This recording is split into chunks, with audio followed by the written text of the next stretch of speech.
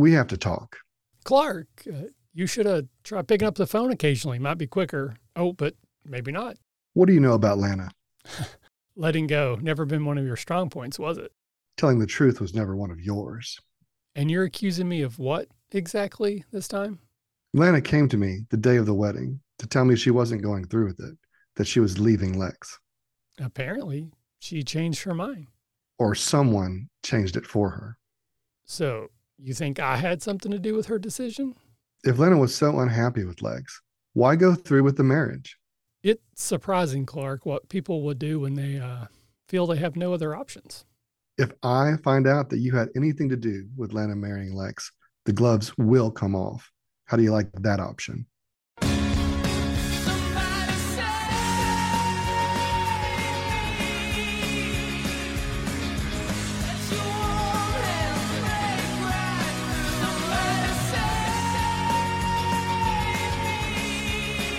Somebody save me indeed. Hello and welcome to Farm to Fable, a Smallville rewatch fancast. I am your forever host, Michael, and I'm also the host of the RPG Academy podcast, where I talk mostly about role-playing games, but all tabletop gaming in general. I also organize a 3-day gaming convention held in Dayton, Ohio each November. Before we get started, please be advised that Farm to Fable may include adult language and reference adult behavior. Please consider us PG-13 in regards to content acceptability for your young ones. Also, this is your spoiler warning. While we will focus on each episode week to week, our discussions may and likely will reference the entire series run and the wider Superman mythos. You can email our show at smallvillefancast@gmail.com with any comments, concerns, or questions. Please follow us on Twitter at Farm2Fable. And join our Facebook group page at Smallville Farm to Fable. With all of that out of the way, let's meet today's co-host. Hey, it's Alan, Big Al, Nicholas. It's been a while since I've been on the podcast, but we are back. And I'm an attorney in the desert of Texas. And hopefully soon I'll be a judge in the desert of Texas. So we'll see how that goes. You would have my vote, sir, but I think that'd be illegal. So. Vote early and vote often. Isn't that what they say? That's right. All right. Well, it's always a pleasure to have you back. You've been a very busy man with lots of things going on, so you just haven't been able to be here. Though for a while, we had a little gimmick going where you were doing 2 episodes a season. So I think you still might have the most appearances of anyone. I'm not exactly sure, but you were certainly missed. I'm happy to have you back. Those were fun, those 2 episodes, little bookends. It was nice. All right, so we're going to start today's episode with our Pass the Torch question. This one comes from producer Neil, and it is related to last week's episode of Noir, where for quite a while the show was in this sort of semi-fantasy 1940s era story. And we've also had like 50s or 60s. I don't exactly know which one when we were back with Jor-El in Smallville. So Neil asks, if you could pick any decade to set a Smallville episode in, which would it be? And he kind of used the example of like a Western, like if you could send it back to like the 1800s and do like a Western version of Smallville for an episode. Any thoughts on what decade or era you'd like to set a Smallville episode? I think it would be fun to do the Roaring 20s. I think that would be kind of a fun time period. Lana as a flapper? Yes, Lana as a flapper. First World War is over. There's this very strong sense of optimism and happiness in the world, and it hasn't gone to shit yet. So I think it would be kind of a fun little decade to put it in. And also apologies for my language. Again, it's PG-13, so those are fine. So Neil mentioned Western specifically, and I hate to just steal his answer, but I do think that would be a really fun episode. And there's been a few ways, like Psych did a Western episode, but it was like on a Western frontier land sort of thing. Supernatural has done some Western themed episodes. So I think there's some CW and this type of show sort of similarities. I think they could get away with it. I also like the idea of like a 60s, like a free love hippy dippy episode. Like I could totally see Martha in maybe a pre-Jonathan era being a little bit more of a flower girl or flower child, I guess. But I also like the idea of maybe send it to the far future, because we do have the episode, season 9 or 10, I think, where like the Legion from like the 31st century come to Smallville. So maybe we could do a far future episode with some really terrible CGI. That would just be a fun but terrible episode. So I think Western would be my ultimate answer, but there's a few others that would be fun too. I love that television CGI. It's not really a decade, but I think it would be fun to have a musical. Is there a musical? Is there a Smallville musical? No, there's not. No, that would be fun. That's a big thing now. Lots of shows are doing a musical episode, but not Smallville. But yeah, that could be fun. All righty. So with that out of the way, we're going to grab a copy of this week's Daily Planet, check the bylines, and see who brought us this episode. I mean, that's a story that could land you a byline on the front page of the Daily Planet. So we're here today for Season 6, Episode 21, Prototype. The date of original airing was May 10th, 2007. The character of Superman was created by Jerry Siegel and Joe Shuster, and Smallville was created by Alfred Goff and Miles Miller. The writer for today, Stephen S. DeKnight. And the director for this episode is Matt Beck. So now we're going to open our Smallville yearbook and see who our notable guest stars are. Get me a yearbook. Timo Pinnickett as Wes Keenan and A.C. Peterson as Senator Ed Burke. We also have Gerald Plumpkin as Dr. Donovan Jameson. So, Al, are you now ready to enter the Fortress of Solitude, the repository for all the knowledge of the known universe as collected by the Kryptonians, to get a glimpse of where we came from as well as where we may be going? I sure am. This is the fortress Clark told me about. Lex has been clandestinely trying to turn Wes Keenan, a military man who supposedly died fighting in Afghanistan, into a super soldier by injecting him with DNA pulled from the various meteor-infected Lex is captured. But things go sideways, and Lois ends up in danger during his first mission, bringing Clark and Wes on a collision course. And that's great and all, but it doesn't tell us what we really need to know. So let's examine some additional crystals and ask the important questions. Preliminary findings suggest that the crystal responds at a molecular level to sonic vibrations. This frequency generator may be the key to telling you what you want to know. Does this episode feature a vehicle crashed or otherwise destroyed? Yes. Does this episode feature someone fallen unconscious for any reason? Yes. Does this episode feature someone in a hospital bed? No. Does this episode feature Clark telling or showing someone besides his forever crush Lana or the destined love of his life, Lois Lane, his powers and abilities? Yes. Follow up, does that person die, lose their memory, or otherwise become unable to share this knowledge, or do they become a confidant of Clark? Yeah, they die. Does this episode feature Clark using his powers irresponsibly? That's debatable. Yeah, probably less so than many other weeks, but there's still some question stuff going on there. Does Clark casually break and enter a business or residence? Yes. Does this episode feature a moment where a character travels a seemingly long way to have a short conversation and then leave? Yes. And my favorite part about it is that it calls itself out in the middle of it. They finally called it out. Does this episode feature a conversation between two people or one person has their back to the other and is weirdly talking over their shoulder? Yes. Was a person talking weirdly over their shoulder Lex? Yes. Lex and a few other people. Does this episode feature a particularly thirsty moment for one or more of our characters? No, I don't think so. Does this episode feature a cheeky bit of dialogue that hints at or directly references the wider Superman mythos? Yes. Does this episode feature a moment with a needle drop, wherein a contemporary song perfectly sums up a character's thoughts and or desires? I don't think I caught one. And finally, does this episode feature a classic Smallville leap of logic, wherein the characters jump to a correct conclusion around who or what is behind some mysterious event, or otherwise solves a problem with little to no actual information to base such conclusions? Yes. So now that we have a clearer roadmap of where we're going, let's use our X-ray vision and look closely at this week's episode.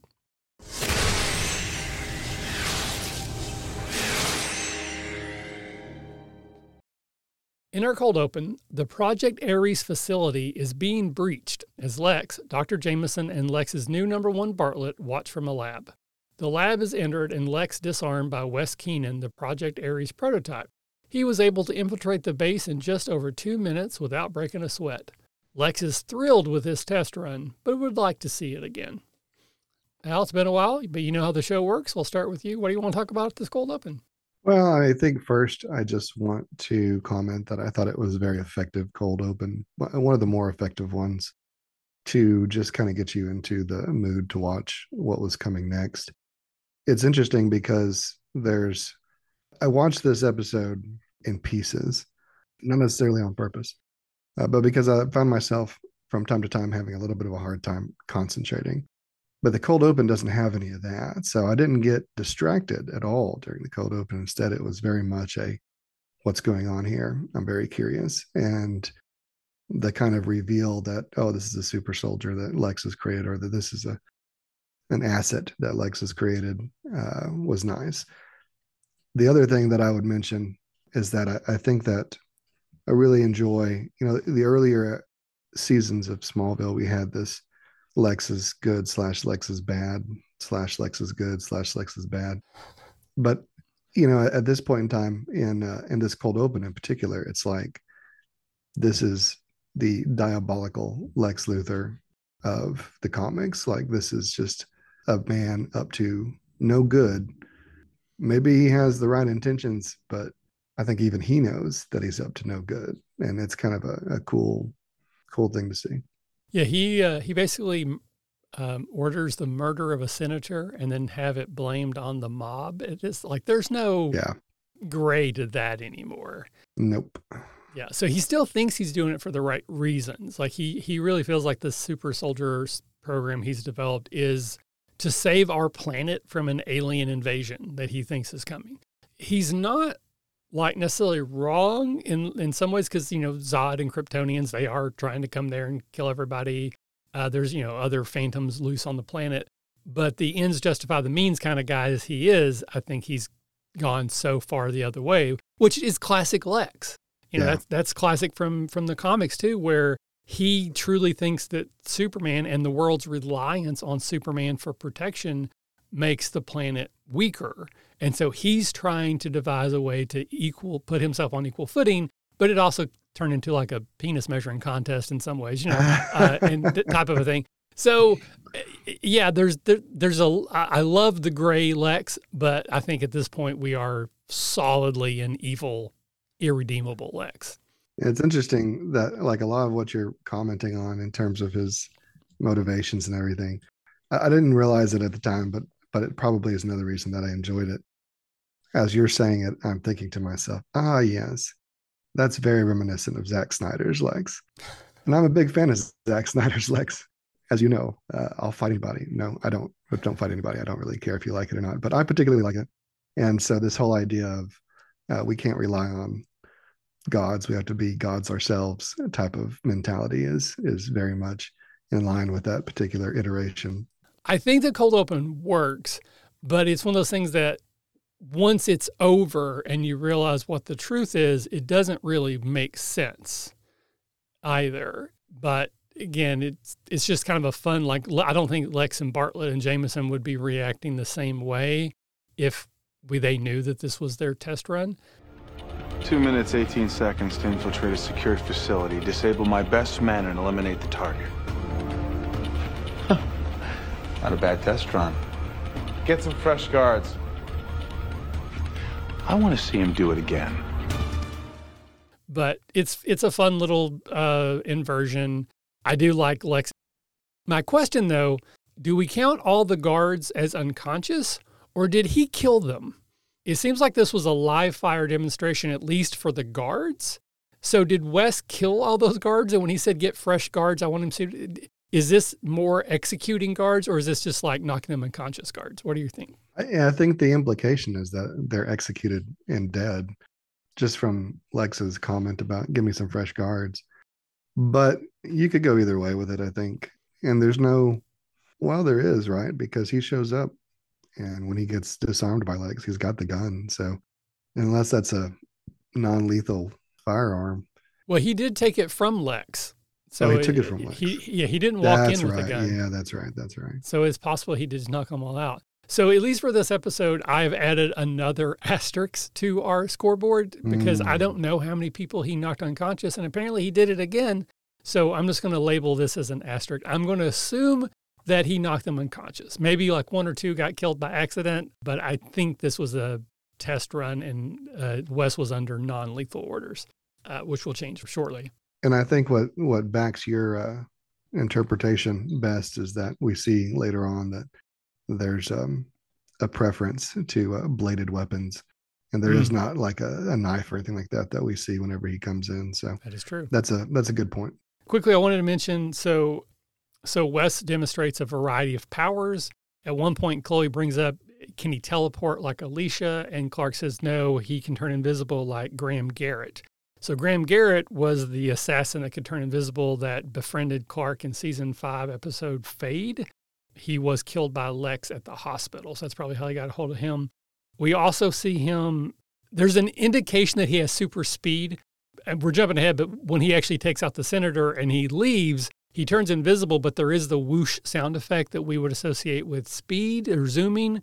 So that he's got super speed from someone, probably Bart Allen, when Bart Allen was captured by Project 33.1 for a while. He appears to have some sort of force field ability, which is probably from what are called the twins, which were around in the episode called Mortal. And apparently he also has Titan's strength. So those are the powers that he shows that we can track. He also seems to have the ability to see in like the infrared spectrum, but I am not currently remembering any meteor power that showed that ability, because when he's watching Lex and Clark from the shadows, he seems to be looking at them through like a filter, like a X-ray spectrum or infrared spectrum or something. So, you know, they mention obviously Titan as being alien in origin or non-terrestrial, but I think they just throw it out there randomly. So, I mean, I would just assume for shits and giggles that they killed a predator and took some of the tech from the from the predator and did that. That's my assumption. That makes sense as well. Though that does bring up the question that Titan wasn't a meteor infected. He was just super strong alien. All the other powers are from meteor infected. So is it possible they have a super strong meteor infected and Titan donated the DNA peptides, gobbledygook science stuff I don't understand?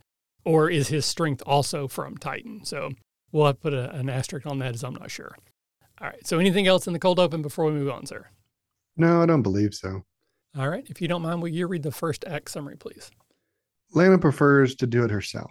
Senator Burke stops by about Project Ares, wants it shut down, and threatens Lex. Lana has overheard all this. Clark meets with Lionel and makes his own threats. Lois is off to investigate a dirty senator, and Clark is still being a super jerk to Chloe. Lois confronts Senator Burke just before Wes kills him, but Lois recognizes Wes, who runs off, leaving Lois as a witness. So we start off, we're at the mansion, and Lana is arranging some flowers. I've read and I've seen things before where they talk about like when you're eating in a scene that it's very difficult because that means you're probably going to have to eat over and over like 60, 70, 80 times over the course of a day, depending on who the director is. I'm sure Smallville doesn't have 80 takes. But it felt to me like Lana was working really hard to do nothing with those flowers. Like she does nothing to them, but she continues to touch them like she is for a very long time. This is not any sort of like impugning Kristen's acting. I just think it was a choice for her to be doing that. And then she had to keep doing it, even though she didn't really do anything with it. Yeah. There's a line here where Lex puts his hand on her and she winces and she says, "The shoulders are still a little bit sore." And she does say shoulders and she pluralizes that. And I totally believe this is a line was added or was changed because last episode they kept changing which shoulder was shot. Like it changes sides like 4 times throughout the episode. So I think she said shoulders to just sort of clarify that, hey, both of her shoulders were injured last week, not just one. So what about you? So how do you feel about Senator Burke? So he shows up. Lana says she'll excuse herself to the gardens. How do we feel about his portrayal? And we've actually seen him before, but it was in like a surveillance video. So this is our first real interaction with Senator Burke. What do you feel about this character and the actor portraying them? I mean, I think the actor's good. The character is probably a little heavy-handed, but the whole corrupt senator thing, it just, I don't know, especially in this particular iteration, there's very much it's interesting that Lex chooses to try and blame the death on the mafia because it's kind of like this guy's trying to be not Al Pacino from The Godfather, but one of the other incidentals that gets killed. one of the other mob leaders or something like that. He's very heavy-handed, I think. Other than that, though, I mean, it's like I said, the actor did a good job and stuff. And I don't know that there's much. See, this is kind of all right. So this goes to what I was saying earlier about how I had to watch this in bits and pieces. Like, this is a necessary interaction for us to get from point A to point B, but it's not particularly engaging for me personally. And I don't know if that's a me thing or if it's this particular sequence or what it is, but that's the way the whole episode was for me. It was the episode as a whole I enjoyed, but the little pieces didn't necessarily add up to enjoyment. And so I enjoyed this guy's looming overacting, but at the same time, I just kind of found the whole thing to be mildly pointless, I suppose, other than it sets up what's going to happen next. So it has to happen, but at the same time, it's like, does it have to happen? Yeah, see, I completely agree with you. Like I think if you isolate this actor's performance, it's a really good performance. It does exactly what it needs to do. He's kind of this sort of sweaty, gross, corrupt politician. He's supposedly like the Kansas U.S. senator, but he does not look to me or act to me like anyone from Kansas. I don't know. That may be stupid of me to say, but I get the feeling that he like moved to Kansas just to get elected. Like he's not from there. So he's like just awful, but he does a good job at that. But then it's also just still not fun to watch. Fortunately, it's a short scene. It doesn't take long, but I completely agree with you. I can't quantify it any better than you can, but like I could have completely done without this scene and just had Lex like on the phone, just being like, I wouldn't advise that, Senator. Like we could have done it a little bit more dynamically, focus more on Lex than this other guy who's going to die anyways. I don't know. Maybe that's why it's there, is because we have to still care about the guy who's going to murder this guy later. And so we need to dehumanize him a little bit to help humanize Wes later, maybe. Maybe that's why it's there. Maybe, I don't know. But I think you have a good point too about about the lack of, I don't even know what the word is, but Kansasisms in the character. The character is played very well, but it's played like he's from the Bronx almost, or somewhere on the East Coast, very much a heavy hitter, not really I'm from Kansas. I mean, but I guess there's some heavy hitters in Kansas too, right? So I don't know. We do get this line though, because Senator Burke mentions that there might be a hole in Lex's security, which is a plot line that's kind of weaved its way through the last couple episodes. And then he says that, one of my men thought they had found a mole, but can't figure out who it is because my guy got killed. And again, I'm pretty sure this is a direct reference to last episode where Lana was shot in the process of trying to get incriminating evidence to a reporter about Lex and Senator Burke's activities. And then the person who shot Lana, it's just kind of quickly said, but apparently he died once he got in jail. Like once he was actually incarcerated, he died. So either Lex or Lionel, someone had this guy killed once he was on the inside, which I kind of like that connection back to that as well. We get a quick line about his Cayman accounts. That's like universal corrupt politician language for I have a secret bank account in the Cayman Islands. I don't quite understand all the, like why it's Cayman. They probably have some kind of rules about bank accounts there or whatever. But basically, Senator's like, I'm going to shut Project Ares down. And Lex is like, well, I guess we know what happens here. And again, I feel like there's a bit of an echo or a mirror to the scene we're going to have with Clark. It obviously not exactly the same, but it is someone who shows up and essentially threatens someone. And we try to figure out like what is the result. For Lex, he orders that person's death. For Lionel, we don't know this episode what his response to Clark is or will be. And I think the show is still trying to play Lionel as both sides, though I don't think it works very well. So I kind of feel like that was intentional, that they wanted us to be thinking, oh, what's Lionel going to do to Clark? We see what Lex did to his person. What does Lionel do to Clark? But it's not, at least not in this episode, not resolved.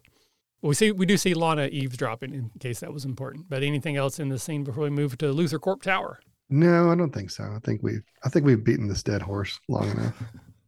Excellent. See, now that's something someone from Kansas would say. Yeah. So, and I also feel like they've changed the Luther Corp Tower. That we used to always see it from the bottom, and then it would kind of pan up, and we'd see the Luther Corp like billboard thingy, whatever awning. And now we seem to always see it from the top, And it's definitely like the CGI creation or enhanced, like it doesn't look totally real to me. But I think the building itself looks different now. But I can't tell you when it changed, but I just noticed it today that looked different than what I've seen. But Lionel is watching the same video that Lana watched when she got the CD-ROM from Lex's briefcase about Project Ares. And basically this is sort of like, this is what Lex is working towards. He knows that there are these creatures out there, alien or not, that are killing people. And that is sort of like what has instigated this desire of his to start this project. Though there's a line later I won't talk about that kind of throws that into question as well. Lionel is freeze framing the video and he's actually writing down symbols based off of what he sees. I see the same thing he sees. I do not see the symbols that he's writing down. That's interesting. I had the same thought. I was like, what is it that I didn't put a lot of emphasis on it when I was watching it, but it makes you wonder a little bit about, I don't know, Lionel in relation to maybe some kind of second sight or just some kind of perception that the rest of us don't have. Yeah, I don't know exactly. I also think it's funny because he writes down mirror, but he also was writing, he was drawing the symbol, but the symbol was clearly drawn in like a marker and his writing mirror was in pen. So that didn't match either. And again, this is connecting to next episode and then early into season 1. Spoilers, Bizarro is coming, which is a mirror image of Clark. So apparently that's what this fandom has the ability to do. At least that's what I believe is happening. I have not watched season 7 in a while, but I know that's where Bizarro comes in. But basically, this is the scene that we just did as our cold open. Clark shows up. He basically accuses Lionel of forcing Lana to marry Lex. He sort of deflects, and then Clark threatens him. Like, hey, if I find out you did this, gloves are coming off. So we've already done all that dialogue, including the joke about maybe you should call instead of showing up. But anything else you want to say about that scene or anything you want to call out? I just want to bask in the glory of that little joke about maybe you could have called it, would have been faster. I just thought that was the greatest thing when I heard it. I was like, oh, they're finally acknowledging their own faults. I love this. It was funny. It was really, really funny for him to do that. There's some timing here that is weird because last episode, Clark learns or kind of deduces with Chloe's help that Lana married Lex because of Lionel, or there's a really good indication that that's why. And so he waited how many weeks? Because, I mean, Lana was in the hospital with a gunshot wound. She's out and about now. She's still tender, so I'm not going to say it's been a month, but it's probably been like a week or two. I don't know. I've never been shot. I don't know how long it takes to cure, get over that, but I feel like it's been more than a few days. So Clark just waited until now to go talk to Lana. Like, that just seems like a weird timing issue based on just this being an episodic show. Yeah.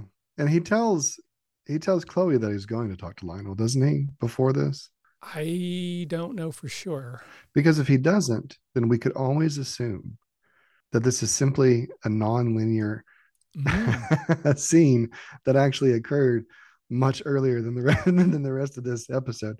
That makes as much sense as anything else. Pretty much. Yeah. But that would go back to this idea that, I mean, like, I love this scene because of the joke, but honestly, after the joke, again, it kind of feels like, why are we having this? And I understand that this particular scene we're having, not because of this episode, but to continue to set the breadcrumbs for what's coming in further episodes.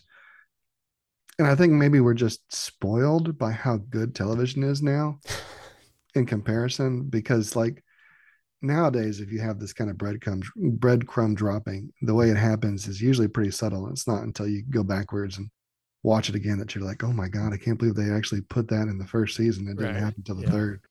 But this is just like, here's a breadcrumb. This isn't for this episode, but just pay attention. Yeah.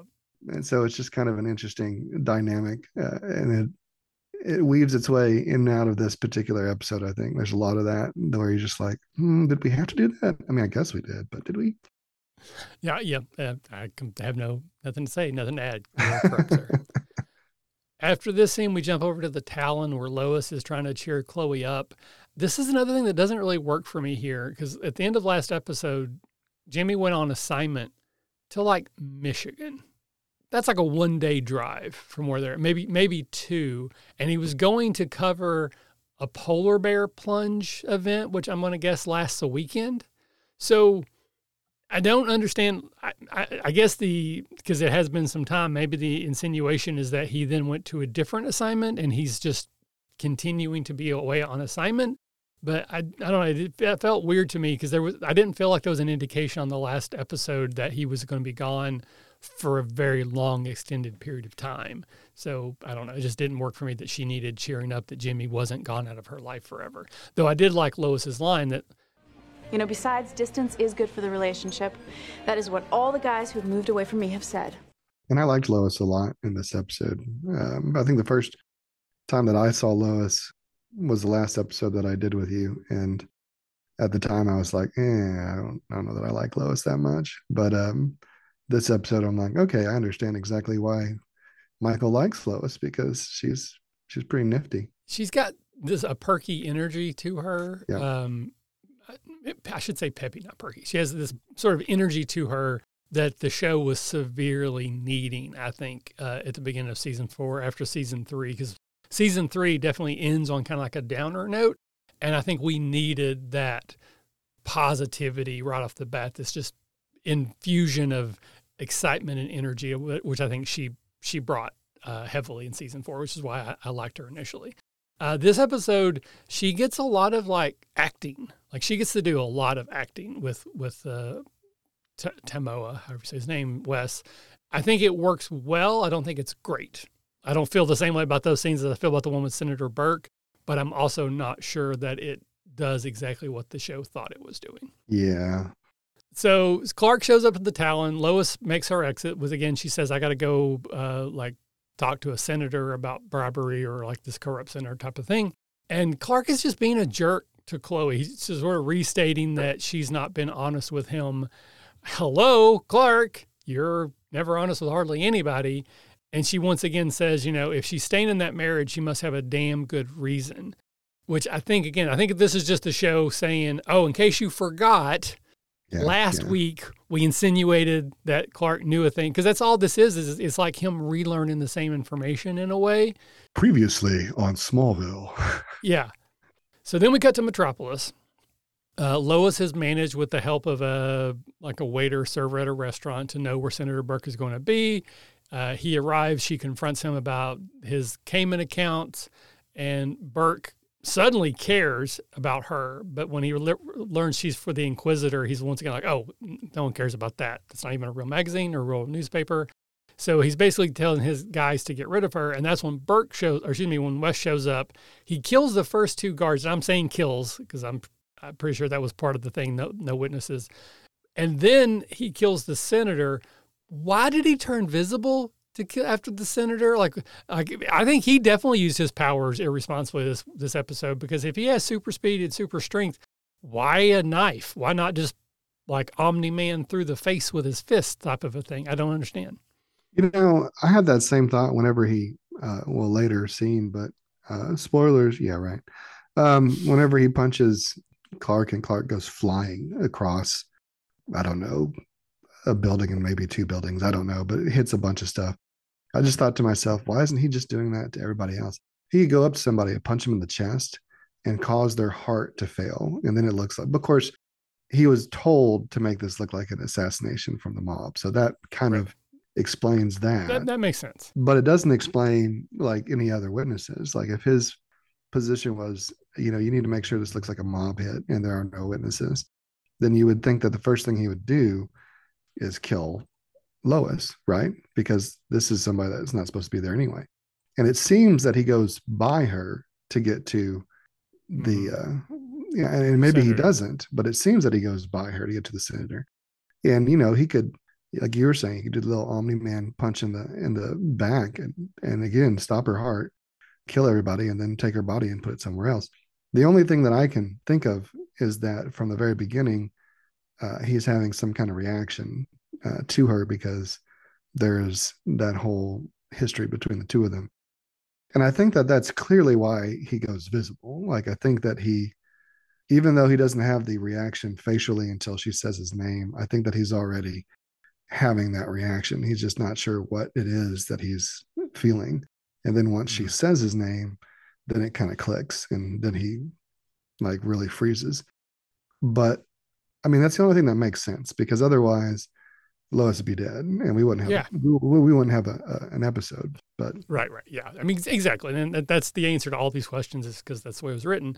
yeah, But part of what I want to do with this show is to try to figure out, okay, let's say this is all real, and try to, where we can, investigate things and try to come up with conclusions. But sometimes it just comes down to, because that's the way it was written, because he never would have turned visible. He would have killed them all. He does turn invisible, and then that's where we get that sound effect that sounds like the Zoom sound, where he basically ran away after not killing Lois. And that was kind of a fun inversion, honestly, for me, is that when Lois is like, Wes? Because obviously I'd seen this years and years ago, but I hadn't seen it in a while when I watched it for the first time when I did my season 6 rewatch. And that is kind of a fun thing, and it fits with the character. She's an Army brat. We've known that about her. And so for this to be someone she knew, like, it's not so far out of the realm that it's like a cheat, and it kind of fits everything. So I really like that. I did look up the character, or the actors' ages, and the actor who plays Wes is 3 years older than Lois, which I think still would fit. I could see that as like a relationship, Army brats on a Army base, her early high school, him late high school age type of a thing. yeah.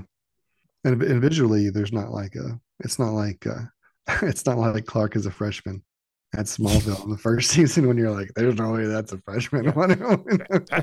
That's a 27-year-old man. Yeah. Yeah.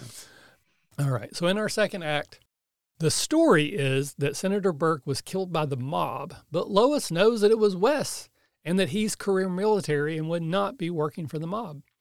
Chloe pulls his file, and it says he died 4 months ago. Lex isn't thrilled to learn that there was a witness to Burke's murder and leaves Bartlett and Dr. Jameson to clean it up. And of course, they decide to send Wes. Lois is going to stay at the farm. She asks Martha to try and get Wes's military file. Shortly, Wes attacks and stops short of killing Lois, but does take her hostage and disappears. So we start at the Daily Planet. It's all a buzz. Clark shows up, not sure what's going on. Chloe fills her in. I do want to say, it stuck out to me. When Chloe is carrying that mug of tea that she gives to Lois, there's actual tea in there. Like, you can see the liquid in the mug sort of moving as they're walking. And that is so rare in a TV show, for them to have a cup of anything that's actually got something in it. Like, that's like the joke in so many videos, is how people act with coffee cups that are clearly empty. See Gilmore Girls, for example. But there's actual tea in the mug. I don't know why that stood out to me as fun. Well, probably because previously on Smallville, probably because previously on Smallville, you'd seen the exact opposite and thought, oh, that's funny. And so then when you saw it in real life, you're like, oh, wow, real tea. Maybe Lois is a fan of tea. Maybe she's a tea fan. Maybe. And again, she's that plays been Lois, through an event. She just saw 3 people murdered. She herself was threatened, and she saw the person who did it. She recognized the person who did it, and then they turned invisible and ran away. Maybe some tea would be a good thing to have right then. I like her line. Looks like he works for the mob now. Wes? No way. He's career military. He's been decorated more than a Christmas tree. I just think that's fun, especially at the holiday season. We're about to put up our tree today. Yes, we put up our tree yesterday, but we're supposed to decorate it today. I don't know that we're actually going to get around to it, but we'll see. Yeah, we normally do it on the Saturday after, but we had some other things come up, so it got pushed back a day.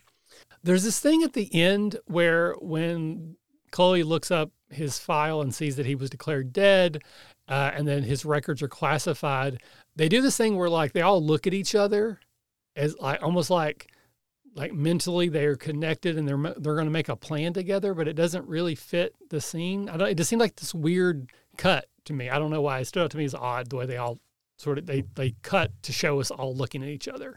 I don't know. Didn't work for me. Yeah, I don't really remember it, so I guess it didn't work for me either. But in the opposite direction. Yeah. So we cut to Reeves Dam, where Wes is being examined. So I assume you're familiar with the movie Universal Soldier? Yes. Which is like 10 years prior to this episode, but is very, very similar to this, where you have these essentially dead soldiers that are reanimated and turned into super soldiers. And then the Van Damme character, the lead one, starts to regain his memories because of something that happened that was similar to the thing that happened that caused his death originally, which isn't exactly a one-for-one, but this definitely felt like a Universal Soldier sort of thing to me, which, again, I like that movie, so it's not a negative. No complaints about it. But I was kind of, I mean, let me ask you, because at this point in time, I'm watching stuff that I'm out of order completely. Like originally when you first started this, I was like, I'm gonna watch every episode with them. It's gonna be great. And then like after the first season, not even the Like, that's a lot. the first half. There's of the 22 first episodes season. every season. That's a lot. Well, yeah, maybe I'll just watch the ones that I need to watch. So is there already a Smallville cyborg character at this point in time in Yes, Smallville? the character Cyborg has been introduced into the show and is Okay. currently on a super team with Oliver Queen going around the world taking care of Lex's other 33.1 facilities. Okay. Because and when I first read the what's it called, the summary for this, I thought to myself, oh, it's going to be a backdoor cyborg. No, so no, it was not. It was definitely like you said, Universal Soldier. Is that what it was? Yes, it was definitely the Jean-Claude Van Damme Jean-Claude. film instead, which I'm perfectly fine with this. Here's my question though: something went wrong, right? Mhm. And very clearly something went wrong. And even the doctor's like, oh look, he's spiked right here, blah blah blah blah. Why would you send him back to clean up the mess? No, you absolutely would not do that.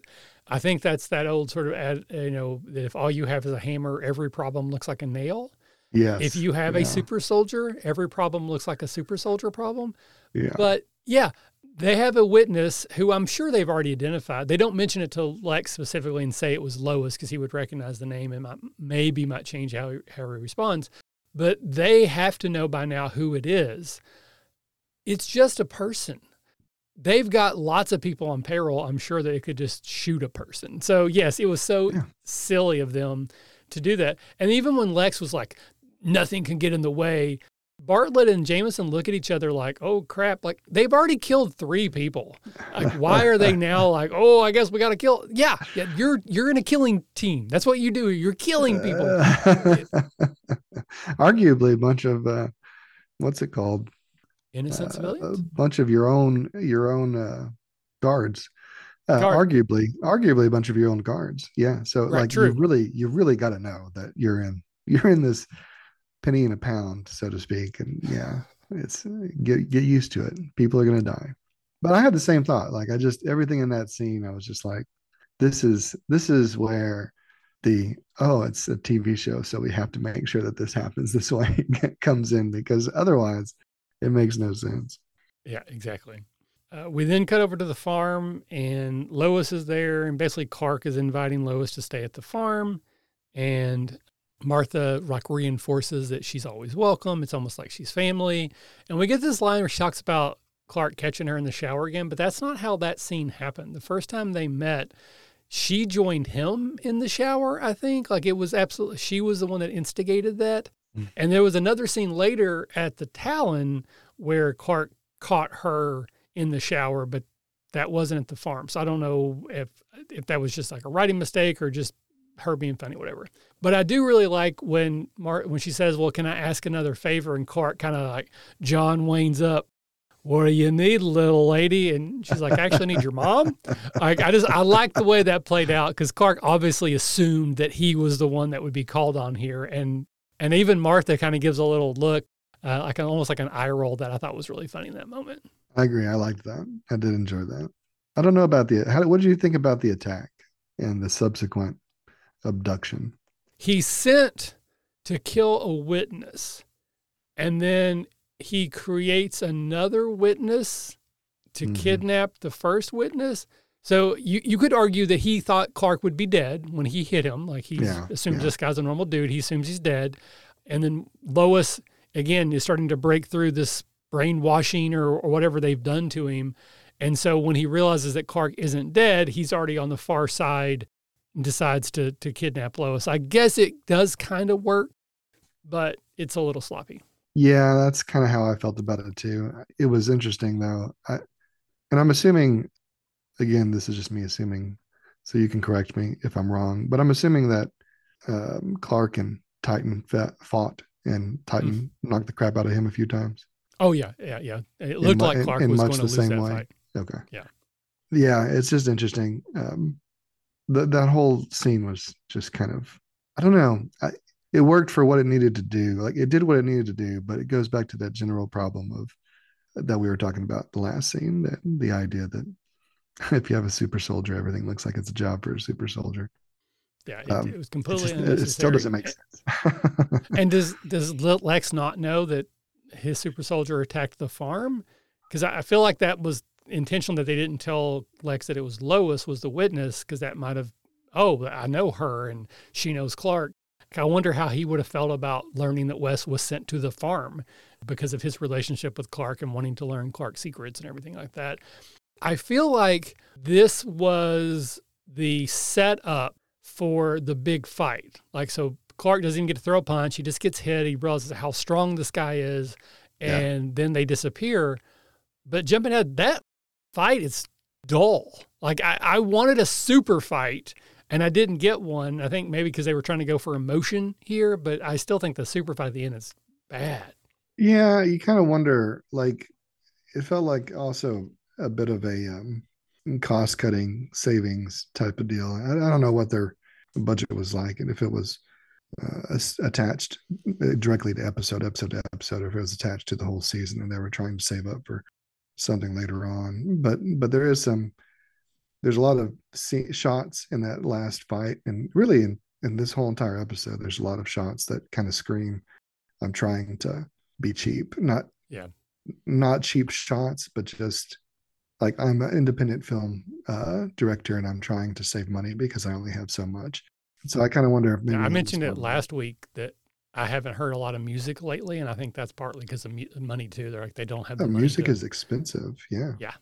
At this point in time, they're probably paying their main cast a pretty penny as well. Yeah.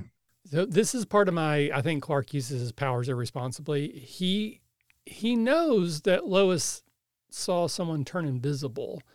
Why would he not use his X-ray vision and super hearing rather than just like walking around the barn when he thinks he hears a thing? Like, the fact that he's not always using his powers to me is just kind of irresponsible. Yeah, I wondered about that too, because I wondered about that in the main fight as well. Like in that first fight, I could kind of see him just being lax, like just I'm not sure what I'm up against, and I am me. So whatever it is, it's not going to be me. So I can see him being a little bit. I mean, he just did the whole John Wayne, what do you need, little lady thing, Yeah. He could be overestimating his enemy at this point in time. But by the time they get to the big fight, like, you still don't see it. Like, I think. Yeah, Wes turns visible for some dumb reason. Yeah, it's like, why did we not do something with X-ray vision? Why didn't we do something with sound? I kept expecting something with sound. Is kind of what I kept expecting, but nothing of that. Instead, he turns visible for no reason upon occasion. So, I don't know what the deal is with the writing in regards to that, but I don't know if it's a foolish non-use of your superpowers. Yeah. I don't know. It's just an odd deal. So essentially, though, what happens is that Clark is stunned. Lois tries to get through to Wes. It seems to, again, work long enough that, at least well enough, that he doesn't outright kill her. But he grabs her. They both turn invisible. And I'm counting her as going unconscious because the next time we see her, she wakes up. So unless this happened, took a week and she just fell asleep naturally, I'm assuming he choked her or somehow she went unconscious. So we're counting her as going unconscious here, even though we don't actually see it. So anything else before we move on to the third act, sir? No, I don't believe so. All right. If you don't mind, will you read that summary, please? Chloe and Clark game plan at the Talon, and Clark decides to talk to Lex or someone else. Lex is trying to set the mood, but Lana's not having it. Bartlett arrives with bad news, and Clark speaks to Lex and learns Lex is involved in Project Ares. Lex asks the good doctor to get Wes back online. Lois has managed to get through to Wes, but he's rebooted and she runs. So that's another thing I wanted to talk about. The way he acts and some of the words, phrases he uses makes me feel like he's got computer parts. I know you kind of mentioned earlier about a cyborg analog sort of a thing, but there's no indication that he has cybernetic parts, but he's acting more like a computer program when he's like, incorrect designation. And then, I don't know, there's a couple other phrases he uses that felt more like computer code language than just like someone who was brainwashed. Yeah, and I kind of think, and I could be wrong, but I kind of think there's a couple of conversations with the doctor where the science mumbo jumbo also seems to suggest that there's some kind of implants in the brain area, in addition to the genomes being collected by the alien peptides and alien peptides. Which is really I did funny. look up peptides. So I think I put it in here somewhere. Yeah. A peptide is a short string of 20 to 50 amino acids formed by a condensation reaction joining together through a covalent bond. Apparently that means you can make superpowers, but I don't understand it. That's the only way that you have to have the alien peptides to get the alien / meteorite DNA to attach to a regular human being. That's what the key is there. But no, it's funny because I watch everything with what's it called with the captions on now. Yeah, because I'm old, so I'm like I have to see it. Yep, me too. And anytime they start talking about medical stuff and I read it as I'm watching it, I'm like, oh my god, this is such bull. You're just making up words at this point. Yeah, that scene in particular, which we're not quite there yet, but that whole scene, that doctor is just like exposition machine, and then Lex fills in some additional exposition. Like it made me think of Austin Powers. We got Basil Exposition here helping us figure out what's going on. Yeah. Oh man. Yeah. Yeah. I mean, yeah.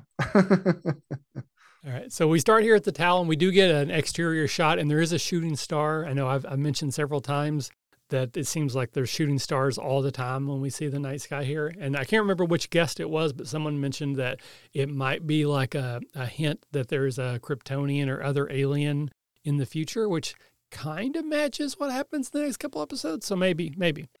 But this is where we get the scene where Clark's telling Chloe what happened. And she's like, I don't understand how you could lose this fight. And he's like, he has abilities, he can disappear. And she's like Alicia, he's like, no, he like Graham Garrett, but he also has strength to match Titan. And again, the other ones that we mentioned as well. She's dug into his military file and didn't find anything specific, but did learn that he was married to Jodie Keenan, who was in 2 episodes back, who had taken Lex hostage. And this is where they're like, oh, well, she must have figured out that Lex was involved, so therefore Lex must be involved. And a little bit of a leap of logic here, I would say. Not a huge one, but a little bit of one. And what that's when... What a coinky-dink. Yeah, very coinky-dink. So he wants her to call Oliver because his team's off looking at 33.1 facilities. And she says, isn't that a hero-to-hero conversation? He's like, I'm going to go talk to Lex.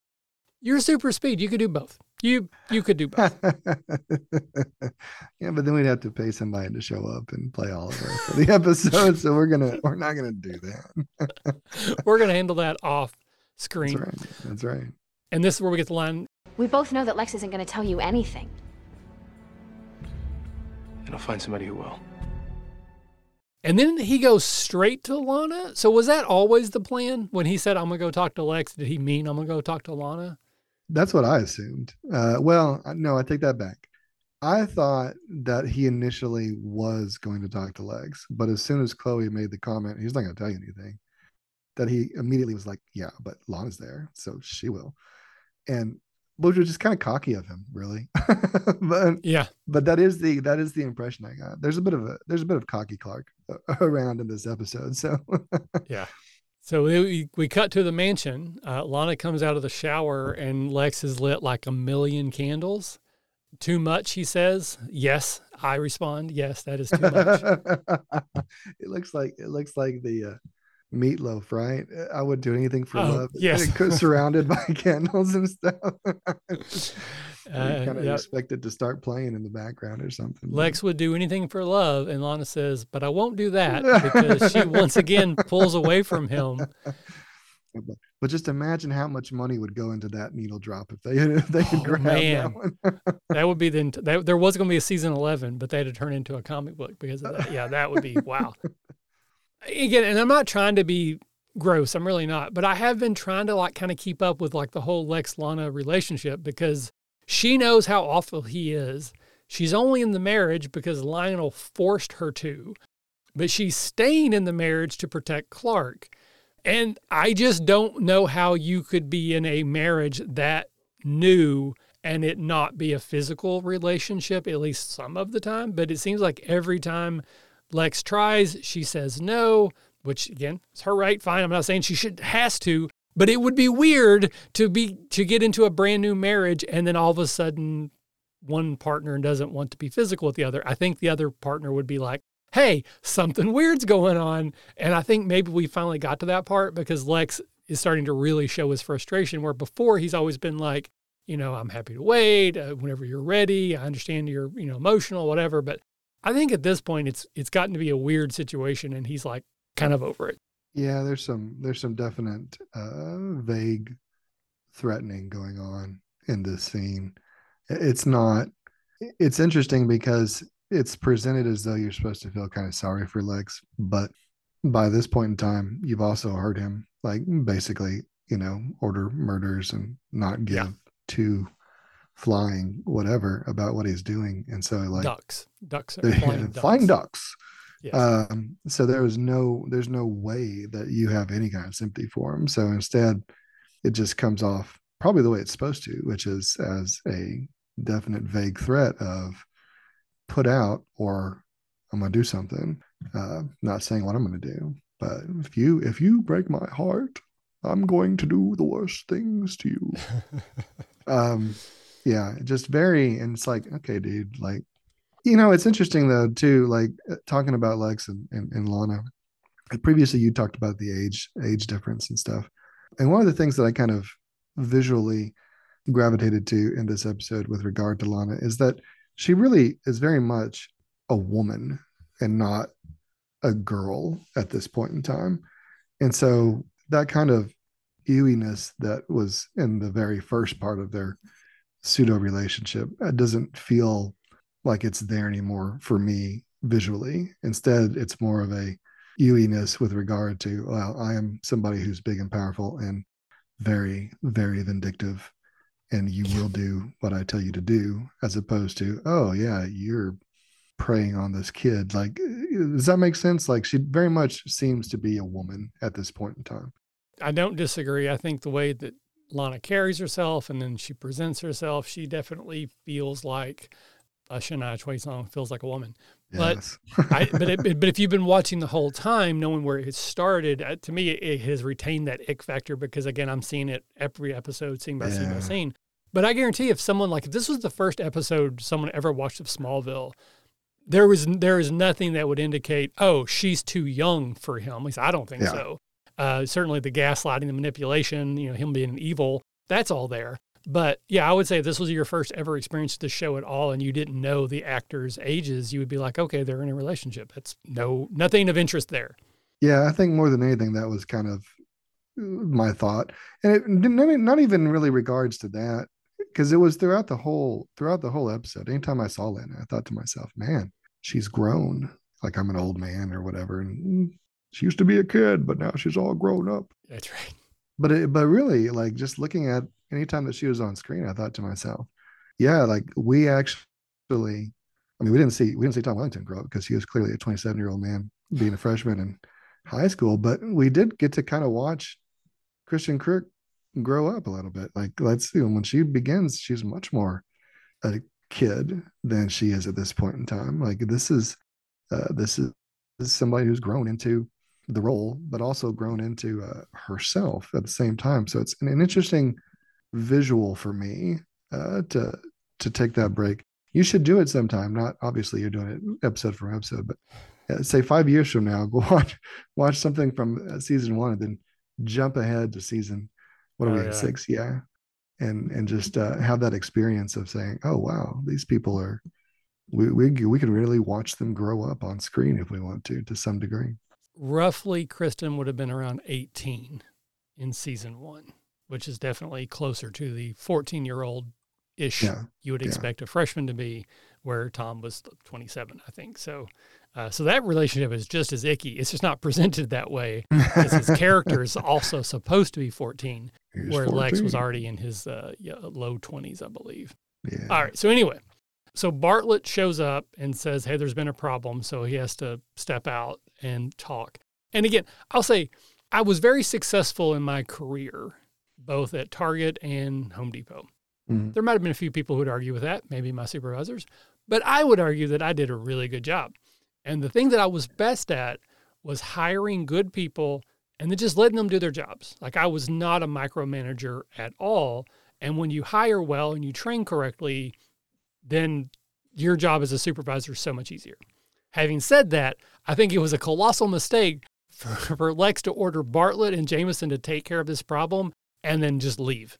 And then have to be, like, again, why didn't Bartlett call him? He had to like drive all the way back to the mansion to then deliver. And like, there's a lot of time that could have been saved here if Lex would have just like hung out for 20 minutes. But anyway, so while he's talking to Bartlett in the hallway, this is where Clark shows up. And again, Lana now knows Clark has superpowers. Doesn't know he's an alien, but knows that he has superpowers. At least I don't think she knows he's an alien yet. But he doesn't know that she knows. Did he not just show her his powers by getting into and out of her bedroom instantly? Like, I feel like that's pretty obvious there, bud, that when you disappeared before Lex walked in, that you're showing her that you got abilities. I agree.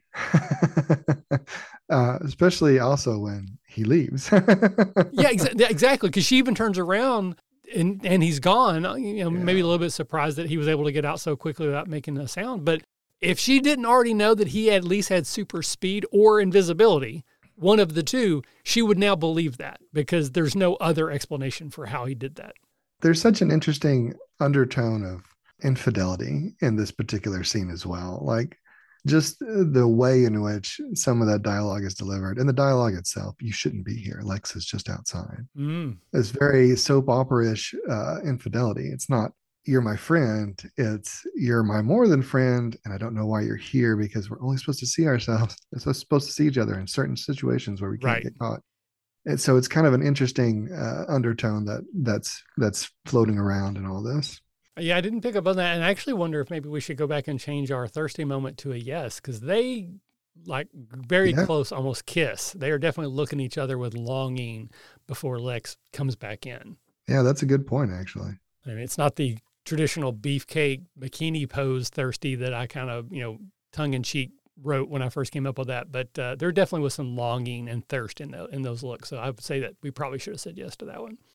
But when Clark says Lois is in trouble, Lana says, like, how can I help? And then he asks some questions, and it turns out she actually does know exactly what's going on, or at least some of what's going on, that that the asset is missing. So all that tells Clark is that he didn't do what he was supposed to do, and that they also don't know where he is. But then he leaves and goes back home, and this is where we're going to get more information in a minute. But Lex comes back in and then says, hey, something's come up at work, I got to leave.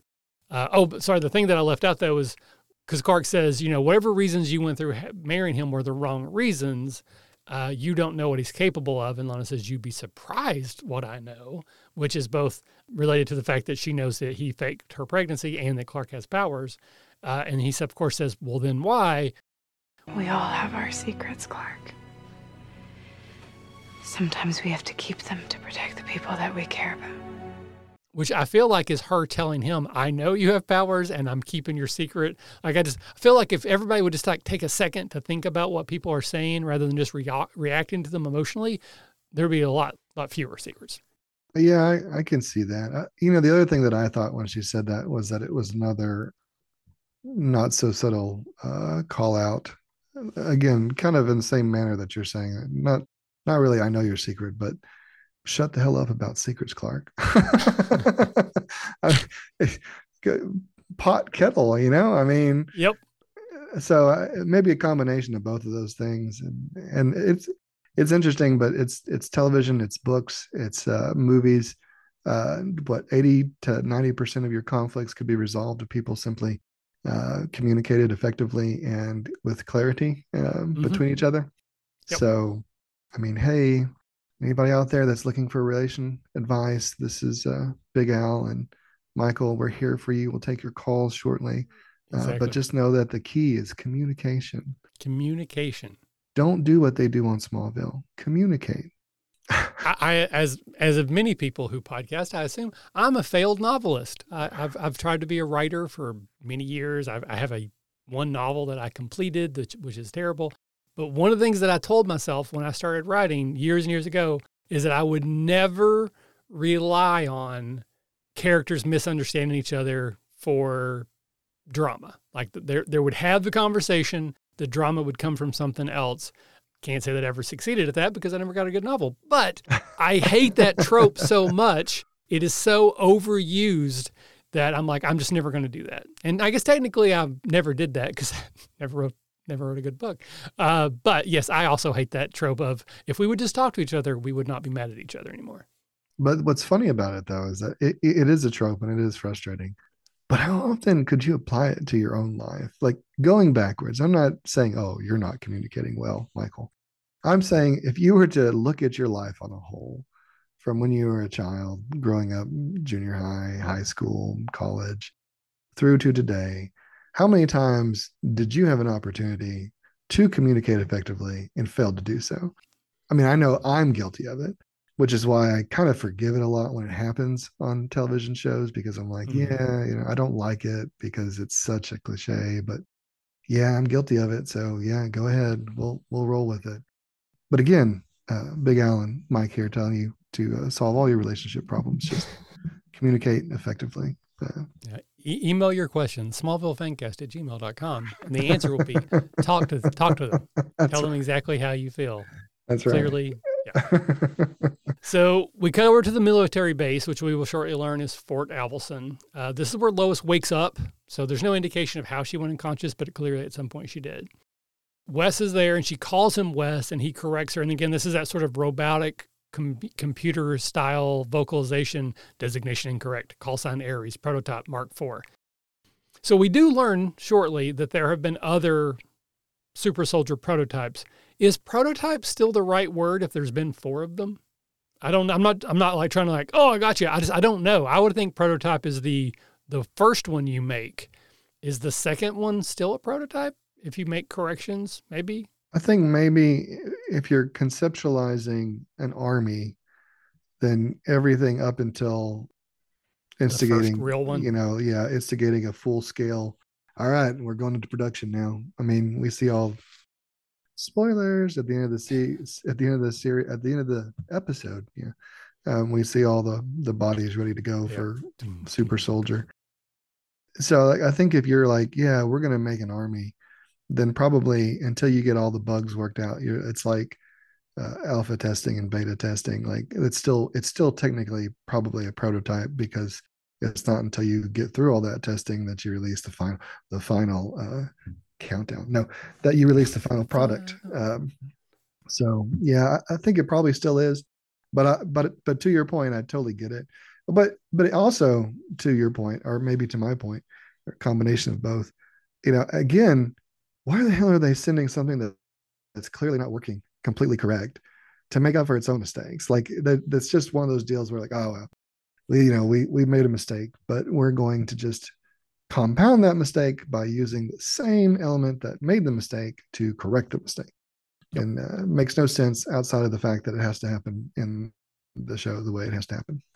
I do like Lois's story and the way it sort of like twists. Like you feel like it's building up to they were each other's first, and then he actually got drunk and passed out and hit his head. I thought that was a fun sort of inversion of what we thought was going to happen. Again, this is where Erica gets to do a lot of acting. She's capital A acting here, and overall, again, it works. I don't have any problems with it, but I don't know that it elevates the way it's supposed to, because I think the episode is trying to hang its hat on this scene and then her reaction to what happens at the end rather than giving us a very cool super fight. And as someone who loves story more than fighting, kind of think we needed more fighting in this episode.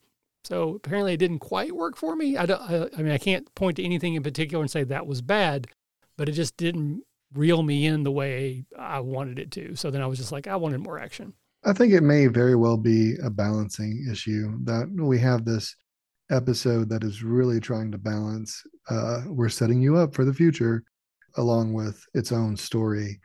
And it really feels like there's so much setting up for the future that they didn't bring enough time to humanize Lois going into that. I mean, like, you know, that conversation almost needs to happen twice, right? It almost needs to happen between her and Chloe, and then between her and Wes whenever she's trying to make him remember.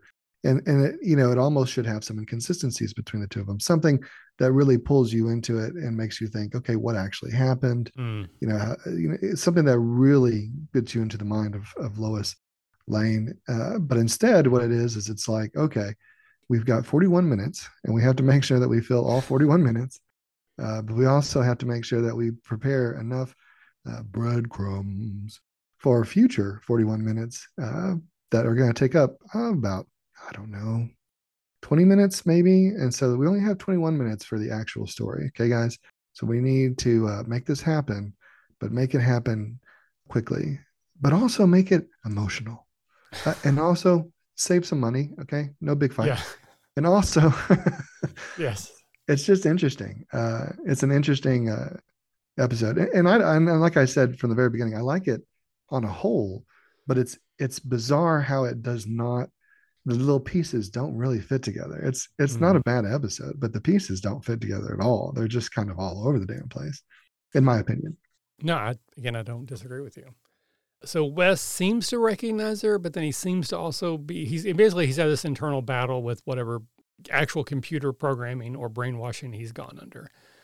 We cut back to the Reeves Dam, and this is a scene that this one kind of like made my eyes widen in alarm. So Lex walks in and says, 3 years and $1 billion spent on Ares, and you're telling me you lost him? So that means we've been working on this program for 3 years, which that means that Lex has been working on Project Ares in some form or another since season 3. And back in season 3, I was all on the Clark should tell Lex that I think there's still salvation for Lex. Lex can be saved. And just like last episode for the Pass the Torch question, the question was, when should Clark have told Lex? And I said it should have been season 3 between episode, I think, 9 and 16. But that means right around the same time that I thought Clark should tell Lex his secret, Lex was already working on this secret program where he was capturing meteor infected. And I just feel like that 3 years really sort of like throws a wrench into a lot of the things that I had thought about Lex for the last 3 years. Well, but you have to like, okay, so if we go back, and I'm not going to do this, but you can if you want to.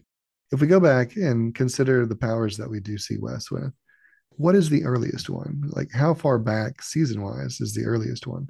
Because I think that you can make the argument that to the degree that he's saying 3 years and $1 billion, that first year is probably nothing substantial, like nothing but people coming up with plans and building facilities and things like that, because you can't just jump into human testing, so to speak. Like, you've got to have the groundwork. So, I mean, you can maybe give him a pass on that and still say that your time period in terms of when he should have been told about Clark is still correct, because he would still have some ability to change his ways at that point in time, because we're not talking about dead soldiers yet. We're just talking about plans for dead soldiers. So we can drop plans.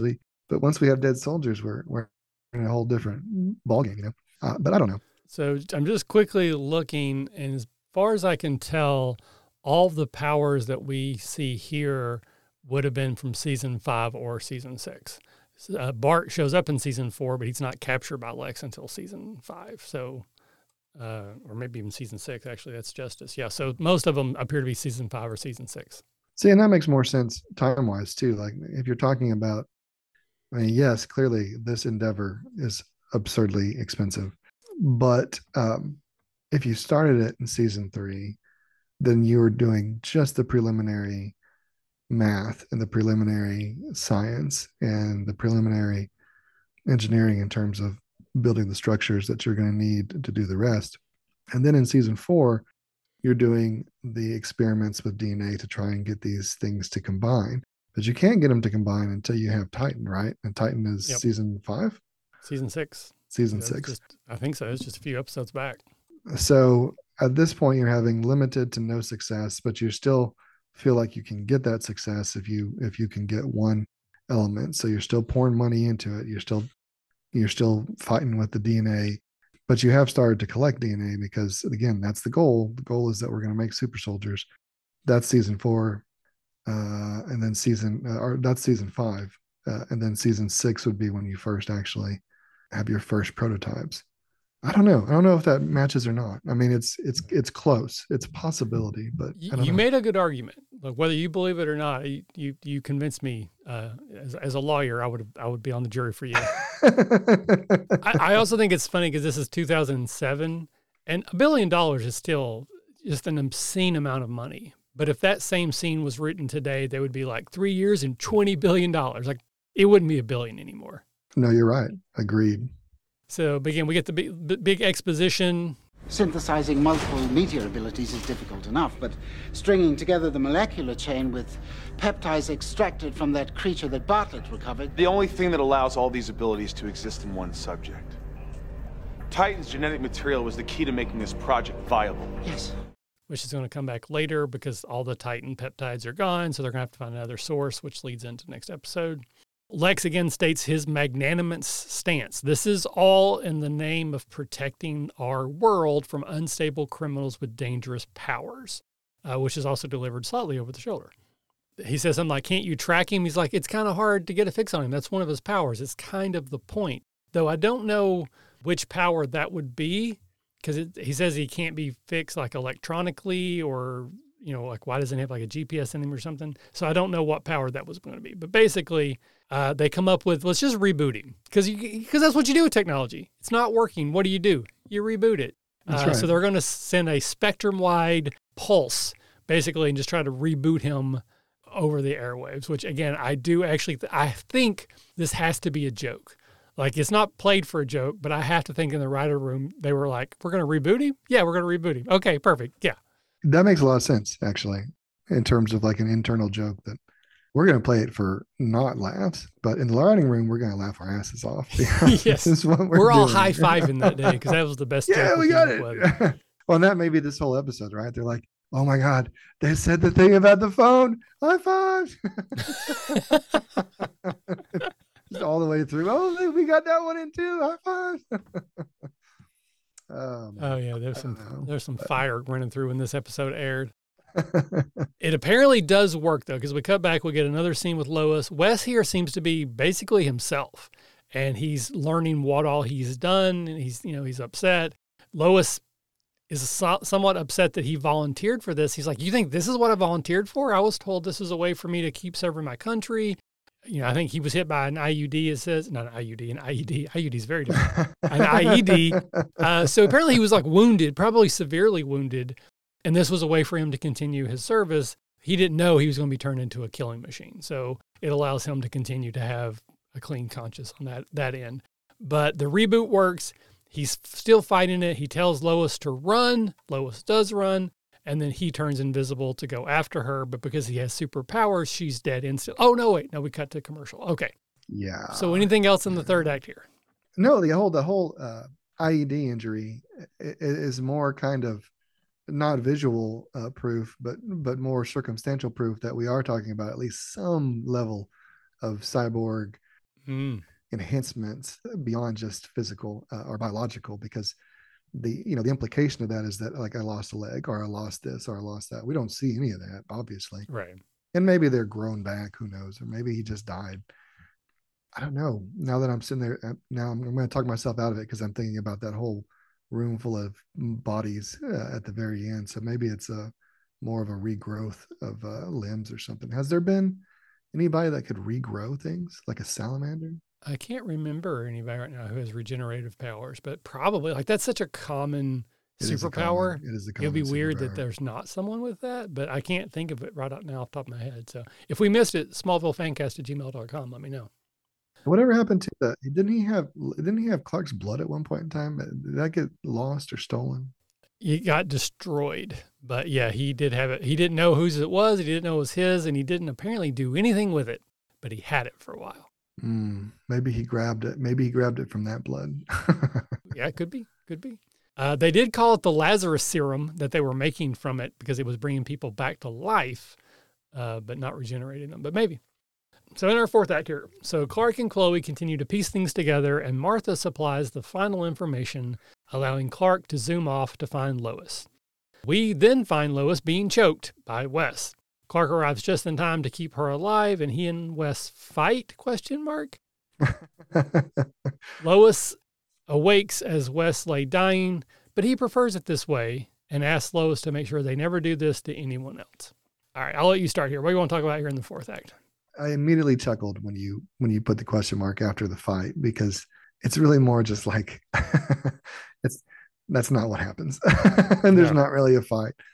All right, but let's go with we'll go with the first scene, talking about back at the farm where Martha provides this last bit of information, which is that whole where he was stationed, where he lived kind of thing.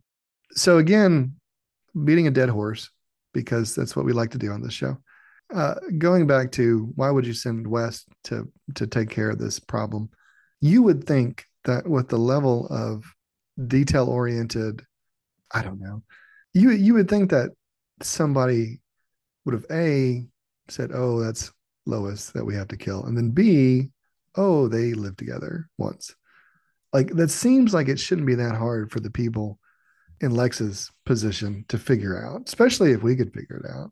Right. I mean, granted, we're just jumping to conclusions, right? But where did they grow up? Oh, this one place. Okay, it's got to be that one place. Nowhere else. Let me go quickly to Fort Alvison. Alvison. Yeah, Alvison. I did look because I thought maybe does that name mean something? I thought maybe there was an Alvison on staff, but I couldn't find a connection to that name. No. Yeah. So it just like, and again, because of that, the way that feels, it lends a certain amount of unreality to that particular scene. It's another one of those scenes, so many that we've had that I took very little out of, because it was like, yes, we have to have this because we have to have the conclusion jumping to get us to where we need to be to save everybody. Like, you could see it coming the whole time, like going to our questions about jumping to conclusions. As this scene began, I'm like, all right, here it comes. There it is. It's maybe they just done it so much that it didn't have any kind of effect on me, or maybe it was, again, just kind of, you've got this story, but you've done so much outside of the story that you're having to really truncate the story significantly. But either way, I took so little out of this scene. What about yourself? I do want to mention I think this is where he tells, or Chloe shares, that Oliver and his team had fought other versions of these super soldiers, including one they found in the Utah desert, which is why he's Model 4, Wes is. There's other ones. And it took a mini nuke to break through the force field. So this seems like we're setting up for a super fight, right? Like mini nuke power to get through the force field. But apparently, during season 6, there was a thing called Justice and Doom, which was an animated on-screen comic book that aired during the last 6 episodes. So if you watch this live on CW, there was this 6-episode comic book thing that you could follow. Apparently it was also included on the DVD and Blu-ray sets. I do not have season 6, so I wasn't able to go back and watch this. But it kind of talks about, like, we get to see some of this through the comic book. And if you go online to Smallville Wikipedia, it tells you what each volume is. It includes the guy who founded Smallville, finding the Kawatche Caves, the Martian Manhunter. There's the first talk about Veritas Society in here with Lionel. It's a whole big thing, but apparently you would have gotten to see that, at least in animated comic book form, through the Legion and Doom on-screen comic book season 6. So if anybody has that, it's probably on YouTube. I didn't look there, but it's probably somewhere you could find it. Interesting. Some cross-pollination going on that probably would work better nowadays with a little more social media than back in 2007. It was sponsored by Toyota Yaris, by the way. So we go to the base. Lois is still running from Wes. The super soldier, super speed, invisible assassin wasn't able to get Lois quickly, whatever. But he does manage to catch up to her eventually. He starts to strangle her. And we get, I'm going to call it semi-effective special effects, as she's like clearly hanging by like wires on like a green screen. Doesn't snap her neck, Thanos Loki style, but Clark zooms in, catches her. She's not dead. She's just unconscious. So that's 2 for her this episode. And then we get our, again, we've been talking about the whole episode. We get our fight. Wes jumps in the rafters, turns invisible. It's stalking him Predator style. Turns visible for no reason. Jumps at Clark with a knife and slow-mo towards him. And Clark uses his heat vision, fights over. Yep, that's it. It is so anticlimactic. I mean, I'm thinking we need mini nuke level, or he just didn't turn his force field on. That's why. You know, I wondered about this. 2 things that went through my head at that moment. First, I wondered, did he make himself visible, or were we supposed to assume that that was Clark finally using some other power to see him? And then secondly, it seemed, the slow motion and the heat vision, I kind of wondered if that was supposed to indicate that Clark actually had to expend quite a bit of heat vision energy. I mean, it doesn't do anything to Clark, but quite a bit of energy to get through that force field to get him, which makes more sense. But if that's the case, then obviously you had either some bad decisions from the VFX team, or you just had not enough money to make it actually seem like that's what's going on. I mean, I think like I would have done probably some kind of shattering effect to indicate that he broke through the shield, if that's what they were trying to do. Because you get a lot done with Foley work. They could have done some sound effects there and helps. Because I love the version of the fight you're selling me. That is not the version that we bought. Exactly. That's what I was going to say. At the end of the day, what sucks is that for whatever reason, that's not what we get at all. Like what we get doesn't indicate clearly any of those things. And so it's like, it's almost like choose your own adventure, right? Like if you want to believe that this is a top tier television show on HBO Max, then very clearly Clark used his powers to see Wes for the first time. And very clearly Clark used his heat vision and had to just burn a hole right through that. But at the same time, you've got to buy into that yourself. Like you have to sell yourself on that. You can't just watch the video and say, oh, wow, that was badass. No, you have to actually convince yourself that what you saw was cool, because otherwise what you saw was like, I don't know. I mean, it was trash. It wasn't good at all.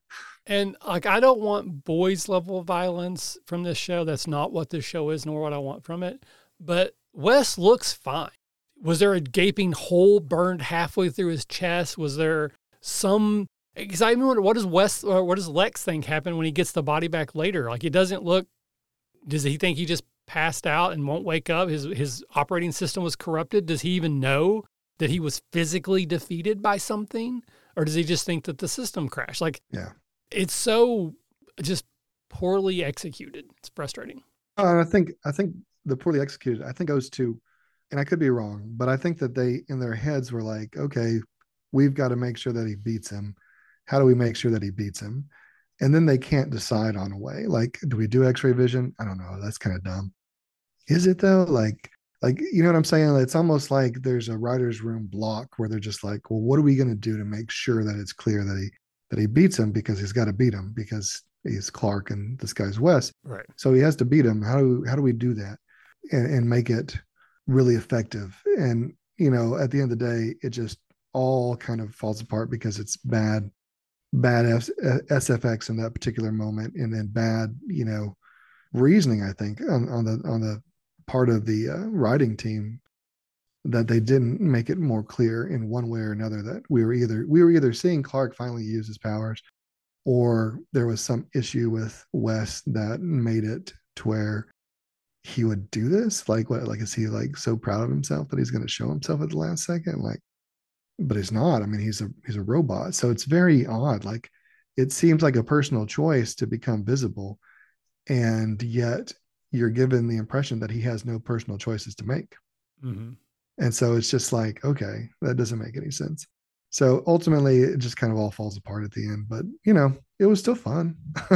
Yeah, I do think it's a fun episode, but could have been so much better. Maybe that's my frustration, is how much better this episode could have been with just a little bit of extra work or money. Frankly, maybe, like I said, maybe it's money and they just didn't have it. Yeah. Like, okay, well, we don't have the budget for the big fight. It's got to be something simple. Okay, let's just do this. Done. It's just, it is what it is. They didn't have $100 million for the season. They probably had $10 million, if that. And I think you're right. I think they were trying to make it emotionally impactful with Lois. And I don't think that they had enough time to do that. Like, they needed to rewrite a big chunk of that first half to emphasize this relationship, because we never got what the relationship was until she was actually abducted and about to be killed. Like, we knew that they grew up together, but we didn't know anything else. So it's like, oh, we're going to give you a mystery and then we're going to make it impactful. I don't think it works that way. I think you've got to it's not a mystery at all. You've got to make it impactful from the beginning and show that these people cared about each other significantly and why, before you have any chance of getting an impactful ending out of that. Because when he's just like, it's better this way, in my head, I'm sitting there thinking, that's the writer saying it's better if he dies, because we don't want to have to figure out how to bring him back. Right. Yeah. We're not going to bring him back in another episode. So he's got to be dead. Yeah. So, but, oh well. So, yeah. But Lois, so she does wake up, and I wonder, what does she think happened? Like, she was being choked to death. She wakes up, and because there's a little bit of effect, you can see like a sort of a sizzle, like heat, smoke coming off of his chest. What does she think happened? Did he just overheat? Yeah. It's operating system meltdown? I don't know. Yeah. I mean, in the moment, sure, she doesn't care because she's emotional about Wes. But when she's telling this story later, like, I don't know. But so we do get the big hero moment where Wes is like, that goes to your whole point about, well, not your point, but that goes to the senator's point about, well, who's going to believe somebody from the Inquisitor anyway? It's like, true. Okay, go on. Sorry, I interrupted. Yeah, no. So she cries over Wes. Wes says it's better this way, but don't let them do this to anyone else. And I think this is Lois's, like, she's already kind of had her origin story about becoming a reporter and that, but I think this might be sort of like a defining moment where she decides to really pursue justice through investigative reporting, and maybe sets her on her path to become the world famous reporter that she is. And specifically focuses on Lex-based reporting. Like, she's like, I'm never going to let Lex get away with this, and focuses on it. I don't know for sure, but I felt that was what we were supposed to take away from this. I agree. And I think once we get into the fifth act, that we'll get to the scene that really cements that that's what's going on. All right. Well, let's do that. If you don't mind, read that fifth act summary, please. Martha continues to climb the political ladder with Lionel's aid, but Clark thinks it's for the best. Lex tells Lana no more secrets, but they are both still keeping secrets. Lois was unable to convince the feds that Lex was involved with anything suspicious, and for Lex, Wes was just the beginning. So we start at the Kent farm, and Clark is reviewing Wes's file. I did freeze frame and try to look. It's almost all blank. Maybe that's because it's supposed to be classified, but it just looks like they didn't fill it out. And what is filled out is just nonsense information. It's like a birth date, like a date, but it doesn't really, I think it might be like his service date, because it didn't make sense for a birth date, but I didn't see anything on it that was interesting enough to bring up. But I did think it was interesting enough to bring up. I didn't find anything that was interesting, so joke's on me. Yep. So Clark says something about, well, at least Senator, man, the Freudian slips are coming out hard and fast today. Another one. So Senator Burke is gone, and much like he's far from the only corrupt politician. Wherever there's power, there'll be men like Lex to exploit it. You know, maybe you can do something. He's like, I don't have that level of influence. And I do like, there's actually a sound effect. We can hear the door opening before Lionel walks in, like that classic screen door, stretchy, springy sort of thing, opens up. I love those old screen doors. As Lionel walks in. And then he's like, maybe it's time to expand your influence. I just got off the phone with the governor. Why don't you fill in and be the U.S. senator while we're waiting for the next election? And again, I love Martha. I think Martha's amazing. But I do find it funny that she's now been given 2 senatorial positions. Like, she got her Congress seat because Jonathan died, and now she's moving to the U.S. Senate because someone else died. People are going to start asking questions about how she's getting in power. Like, it looks like she's the mastermind. Maybe she is. Maybe she is. I liked this. It was a very short little scene. I think what I liked about it was this kind of dynamic between Lionel and Clark. I really that was probably in some ways the best part about this whole episode is the two times that they talk to each other, because there's some really delightful undertones that are just kind of flowing through that, undertones of violence that are flowing through those conversations. But I think what was interesting is that it's not it's Clark that kind of makes the final decision, which it I don't know that he makes the final decision, but at the same time, you kind of get the impression that Martha's not going to do it until he says, Right. "Yeah, I think you should do it." You know, I almost expected some kind of sarcastic remark from him to Lionel to the effect of, "Well, I don't agree with you about anything, but I agree with you about this." You know, something to that effect. And they decided not. They pulled away from the jokes at that point in time, and they delivered this like really kind of heartfelt, "I think you should do it, Mom." You know, I thought that was pretty impressive. And then, of course, they undercut that by Lionel talking about taking care of the back 40. Yeah. Well, you can take care of that, was, can't you, Clark? Yeah. Well, he says you can take care of the farm. And then Clark says he can lease out the back 40 to Ben Hubbard. Yeah. So that name actually, in the original Superman, the movie, Clark name drops Ben Hubbard as the person that is going to help on the farm now that he is leaving. Because in Superman the movie, after his dad dies, that's when, not immediately, but that's when Clark leaves the farm. So Martha's basically left to run the farm herself in Superman the movie, and Ben Hubbard is name dropped. So to me, that's that connection to the wider Superman mythos, is it name dropping Ben Hubbard here. Yeah, it's a good one too. It's a nice little wink and a nod, right? Oh, we missed a visual wink and a nod in the fourth act during the big fight ? He's got this red jacket on, and there's a couple of shots or scenes where it really is kind of cape-like. Oh, okay. The way the collar comes up on it. I just moved my collar so that you can see me, but you can't, because this is radio, but also because I don't have a screen. So even though I not only can the audience not see you, I can't even see you. Right. So nobody can see me. You have Graham Garrett's power. You faded away. That's right. But I just want to point like this is Clark's almost like, his beacon of hope sort of moment. Yes. You and Dad always taught me to put other people first, to use my abilities to help those in need. You have the chance to affect so many people, to change so many lives if you go to Washington. It's where you need to be if you really want to make a difference, Mom. And it's where people like Wes need you to be. I also think they try to play this straight because this is ultimately Annette O'Toole's send-off. I don't know if she's in the last episode. I haven't watched the last episode yet for this rewatch, but I know that she basically is no longer a regular after this season. So she moves to Washington. She does come back for a few special guest appearances in the future, but this is basically it for her.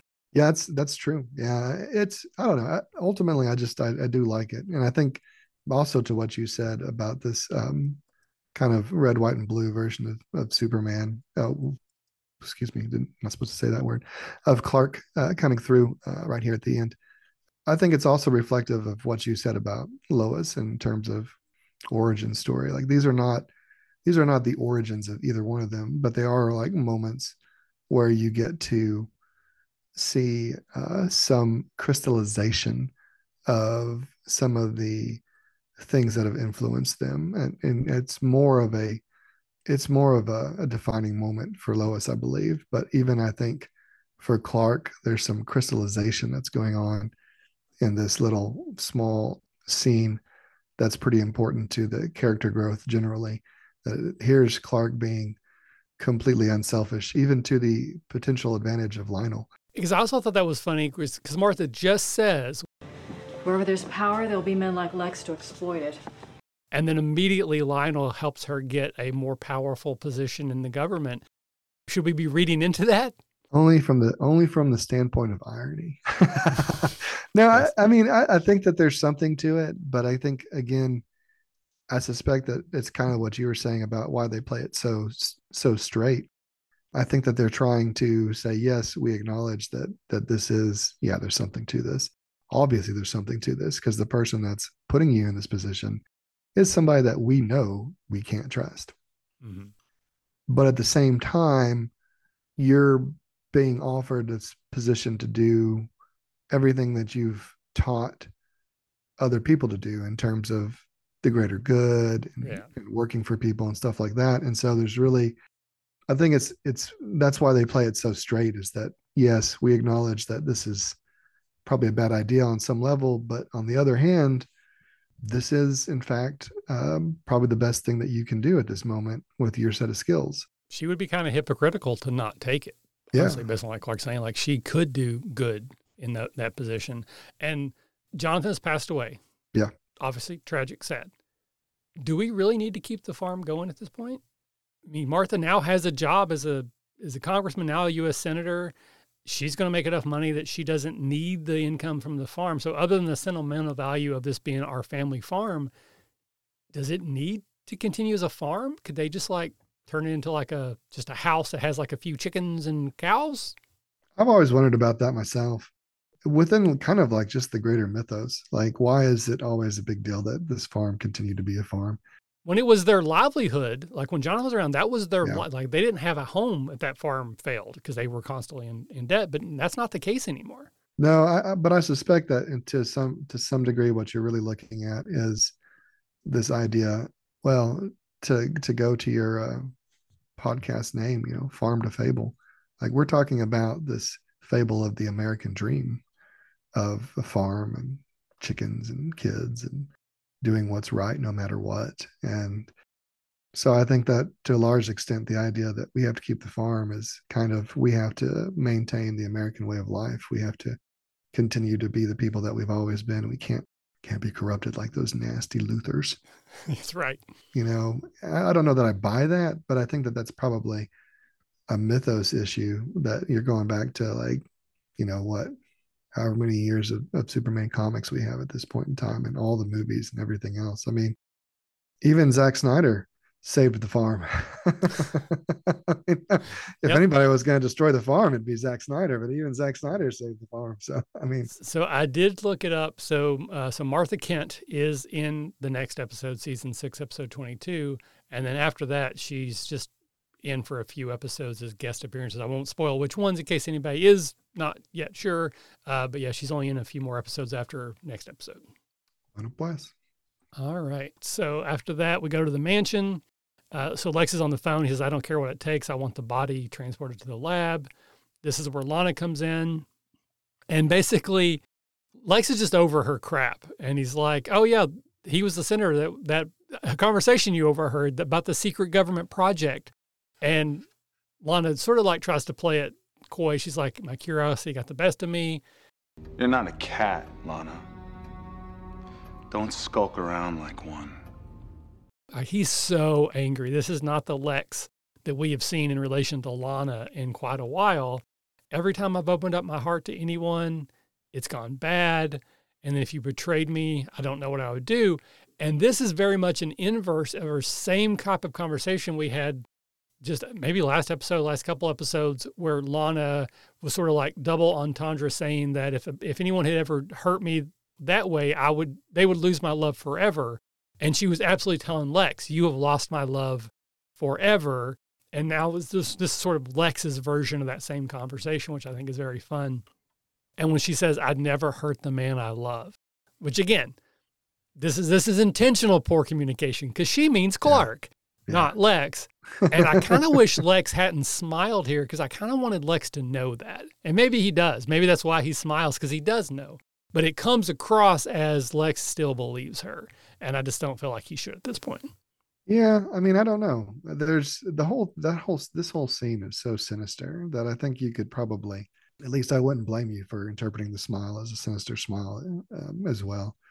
I think you can go either way with it, which of course is part of the glory of Michael Rosenbaum's ability to act, because he does that gray area so well. Although I do love the sinister in this. So the my curiosity got the best of me. You're not a cat, Lana. So that was a direct reference to Curiosity killing the cat, right? Yes. Mm.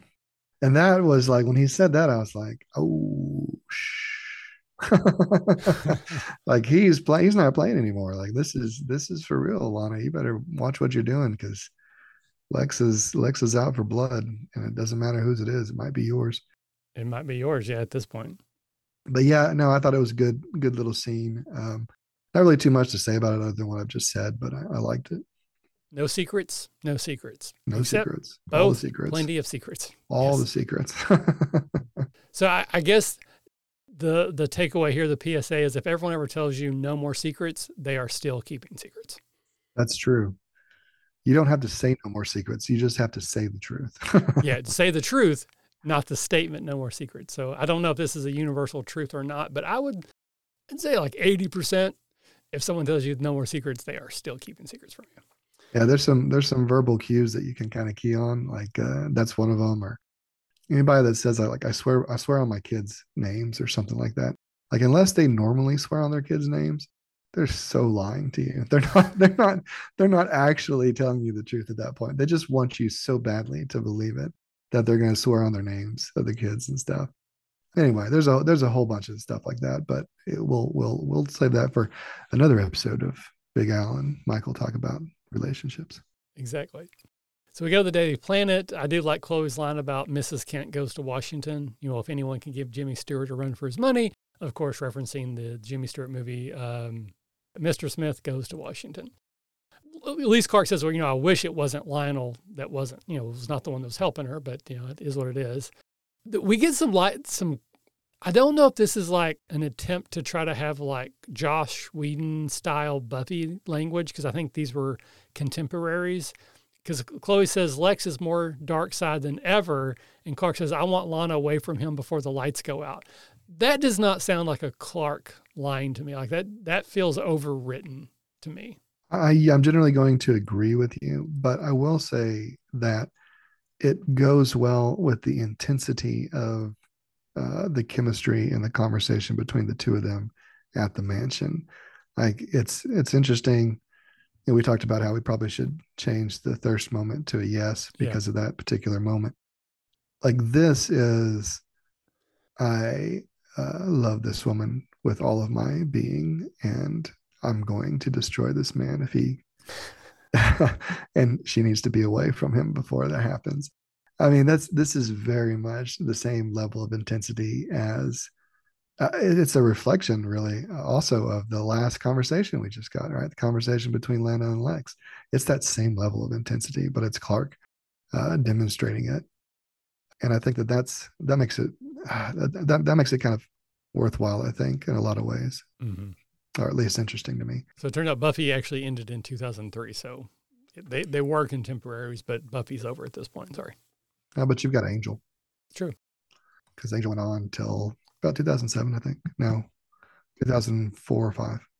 But Chloe is like, well, Lex will be in jail as soon as Lois convinces the feds that he was really, and she doesn't even get through this convoluted explanation before Lois is there like, nope, Wes's body's gone. Feds don't believe me because I work at the Inquisitor. They think he died 4 months ago, just like his file says. And she says, don't be sorry for me, be sorry for Lex. I'm going to make sure, damn sure he doesn't do this to anyone else. So well delivered. And I think what you said, not only is this sort of her origin story, her, you know, true instigation into becoming a reporter, I think this is also why she needs to leave the Inquisitor. She's learned that that's holding her back, because even when she knows the truth, people aren't going to listen.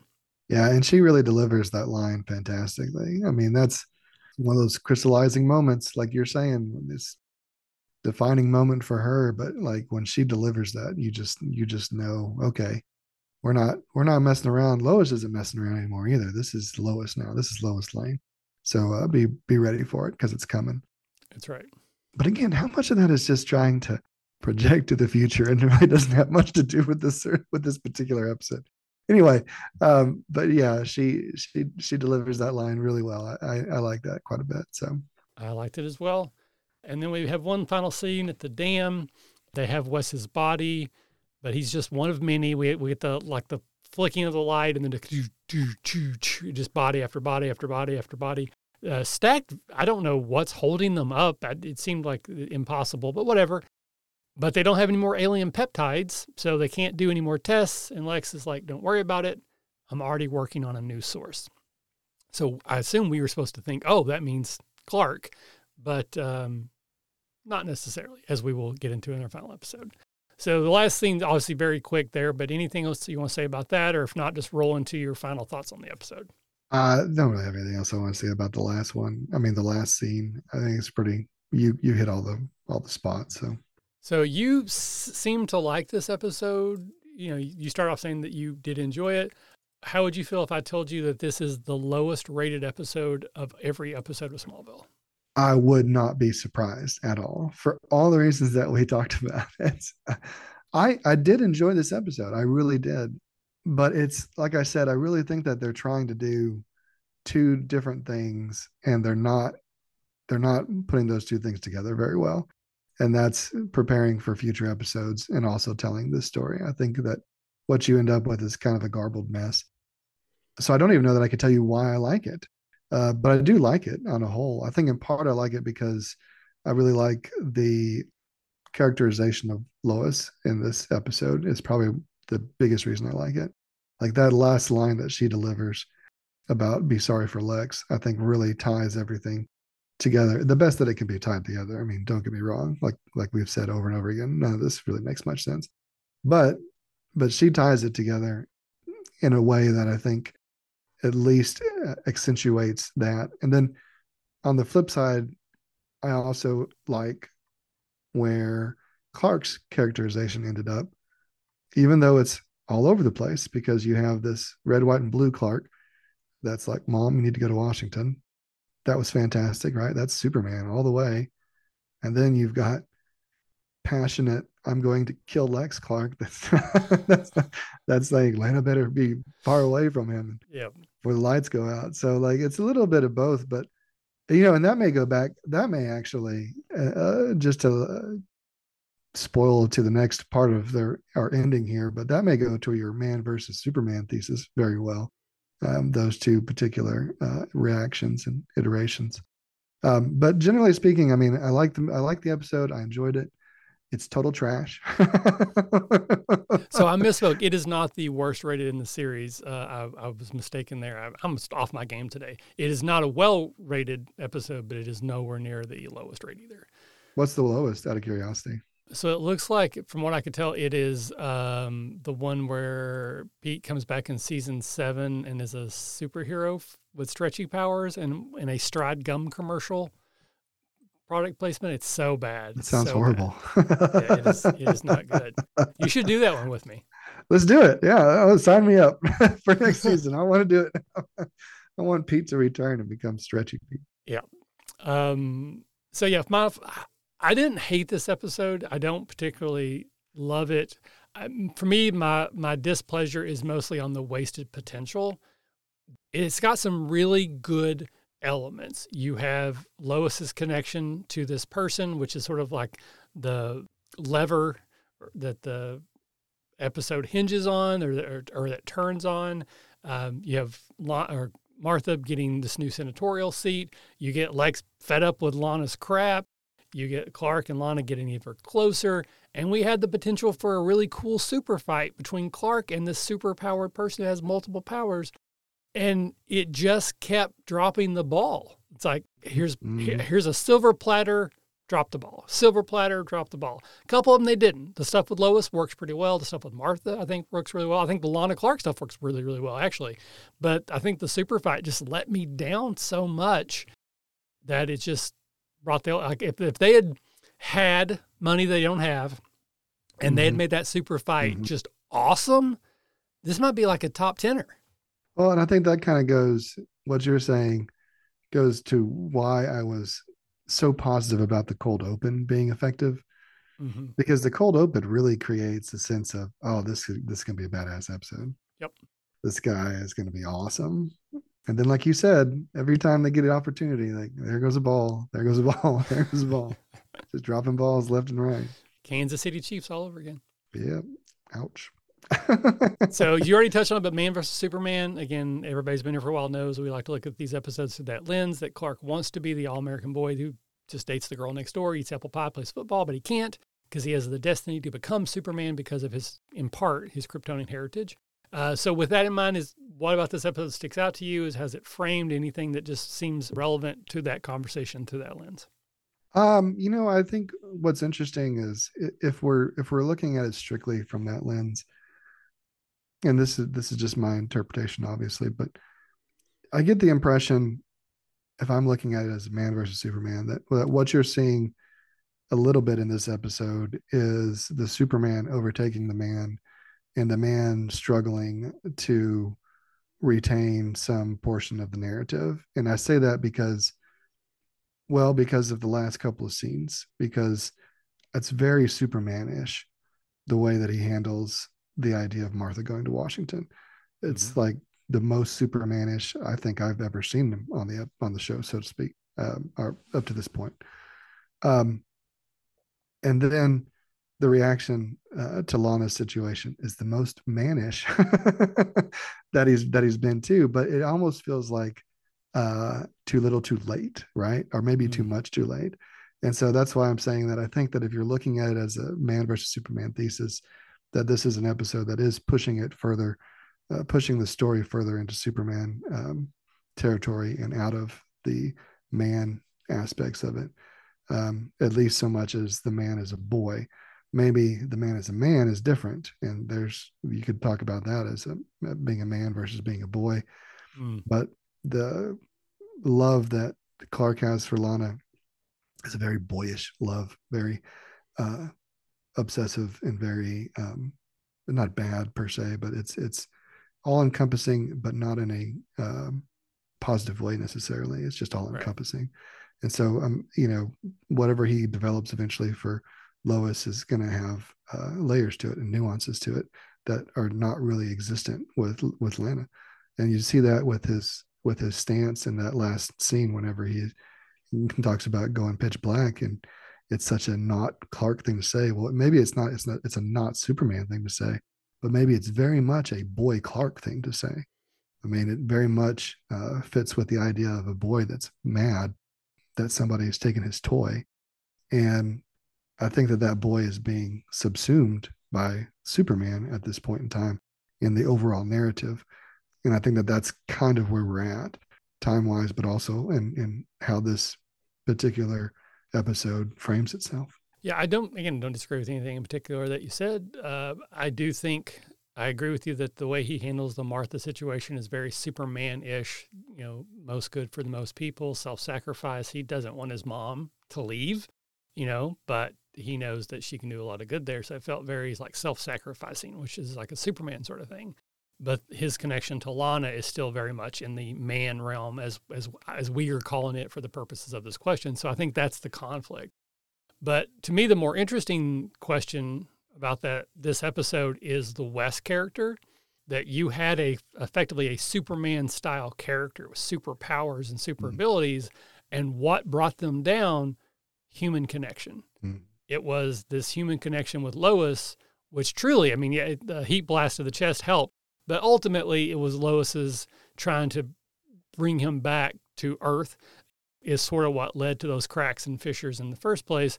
And I think we can read into that Clark has to find a way to navigate both, or he's going to be stuck here in this middle. And eventually those human connections are going to be his downfall rather than what kind of builds him up. So I like to think that was an intentional thing that the writers put in, but I may be giving them more credit than they deserve. I don't know. Well, to the degree that it may be intentional, it really coincides with a lot of what I said, because that whole reaction that we have from Clark with Lana being with Lex and everything else is it is a weakness. It's not a strength. It's a weakness because it goes to a place where he is vulnerable, and not in a good way. Like, you can be vulnerable in a good way, I think, but I think that with Lana, we've passed any place where this relationship can be vulnerable in a good way. Instead, we've reached an area where, with all the secrets and lies and everything else, that we're all just on the cusp of disaster, really. Particularly the more we focus on the relationship aspects or the emotional aspects of it. So I think that what you say goes very, very much hand in hand with what I was saying. So I like that. And as always, because we didn't really have a lot of call to actions this week, so smallvillefancast@gmail.com if you have any thoughts on Man vs. Superman in this episode. All right, so Al, that brings us to your Pass the Torch question. What would you like me to ask next week's co-host? If you had the opportunity to become a super soldier for your government, but you would lose your free will, would you do it? So this is the point of the show where you get to plug anything that you're a part of, anything that if it's not something you were a part of, if you don't have anything, but you want to just throw some love at another project that you enjoy, now's the time. Where can people find you if they want to interact with you? Where would you send them? Right. So Big Al Nicholas signing off. I would say I'm on Twitter, but Twitter doesn't exist anymore. So I'm on X at Big Al the Lawyer. Otherwise, probably the easiest way to reach me, if you really want to, would be to ask Michael, because I used to be very, very active on his Discord, and I'm still very good friends with him. And so he can get a hold of me. And maybe one day I'll be very active again. We can hope. Because, yes, we can hope, because the RPG Academy is a fantastic, fantastic thing, entity. The catacon that you put on every year is magnificent. Wish I'd have gone this year. It's funny. I didn't have the money was kind of the biggest reason. But on top of that, what's funny is that last year I had tickets and everything, and it was all going to depend on whether or not my daughter's volleyball team won or lost their first game, and they won their first game. So it's like, oh shit. So this year it's a better team, and we're talking about, hey, we could get to state with this team. This is a good team, right? Lost the first game. So I totally could have gone minus the money situation. Yeah. Well, and again, I don't ever want to put hardship on you because I get there's a lot of incidental charges and stuff with traveling and taking off work. But if there's anything I could do on our side, like we'll put you up in one of our hotel rooms. You don't have to buy a badge if you just want to show up. Like we will take off all the costs that we can on our side. Trips, airfare is still going to be on you. But if that will be a decision maker for you, let me know. Well, I plan on being there next year. So I think that I don't see anything that would get in the way of it, to be honest. So I'm looking forward to it. So that's my plug. My plug is for the RPG Academy and a Catacon. So I need to check that out. Well, I will roll in and say, yes, you can find the RPG Academy as well as Farm to Fable. We're on Blue Sky. I have accounts for both. Facebook is probably the best way because I just post things there when there's like new episodes. I don't do a lot of spam junky stuff. So it's pretty easy to ignore if you want to, but get the stuff that you want when you're there. You can support the show financially if you're interested by going to the RPG Academy's Patreon. You can basically do a monthly donation. I think at $3 a month is the lowest, but you can actually do anything you want. You could do $1 if you wanted to. There is a special level just for Farm to Fable if you're interested. Join our Discord. It's a ton of fun. I'd love to get more people there talking about Farm to Fable stuff. It's mostly RPG and a Catacon stuff, but certainly would love that. And yeah, can't wait to have you back for season 4 Stretchy Guy Power episode, Al. But just for everyone else, remember to stay after the end credits for the scoreboard. Farm to Fable is a Smallville rewatch fan cast and is not officially affiliated with DC Comics, Warner Brothers Television, the CW Network, or any other owners of Smallville and or its related source materials. As such, these companies retain sole ownership of all symbols, images, names, logos, and other proprietary material related to Smallville. Our use of logos, images, names, likenesses, and sound clips are being used under the Fair Use Guidelines. Our logo was created by Michael Waldschlager II. You can find Michael on Twitter at LoserMLW. Farm to Fable is written, edited, and produced by me, Michael Ross, with additional input by weekly co-hosts as credited in each episode's show notes. And now, let's check the scoreboard. Total number of times a vehicle has been crashed or destroyed. We are counting 1 this episode when Wes throws one of the Senator Burke's guard, Secret Service people, whatever, into the back of that car, smashing out the windshield. We're counting that, so that puts us at 101. So the total number of times someone's been unconscious, we've added 2 this week. So we're at 372 and 2 asterisks. The first asterisk is for all the criminals Clark knocked unconscious while patrolling Metropolis after the wedding. And then asterisk 2 is for all the people in Wes's security retinue that he knocked out 2 separate prototype attempts on the base. Lois was kidnapped by Wes and went unconscious, and later she was choked by Wes. So looking at our main cast, Lon has been knocked unconscious 39 times. Lex is at 38. Clark is at 28. Chloe is at 21. Lois is now at 16. Martha, 13. Lionel Luthor, 6. Jimmy Olsen, 1. And Oliver Queen, just the once. Total number of times someone goes to the hospital. I will assume Lois went, but we're not counting it because we didn't see it. So we are still at 132. So looking at the main cast, Lana has been to the hospital 18 times. Chloe, 9. Lex Luthor, 9. Lionel, 6. Lois, 5. Clark, 4. And Jimmy Olsen now just the once. And the total number of times Clark tells or shows someone other than his forever crush Lana or the destined love of his life, Lois Lane, his powers and abilities, we're now at 155 with 3 asterisks for everyone in Smallville, everyone in Metropolis, the U.S. Army, and of course, Santa Claus.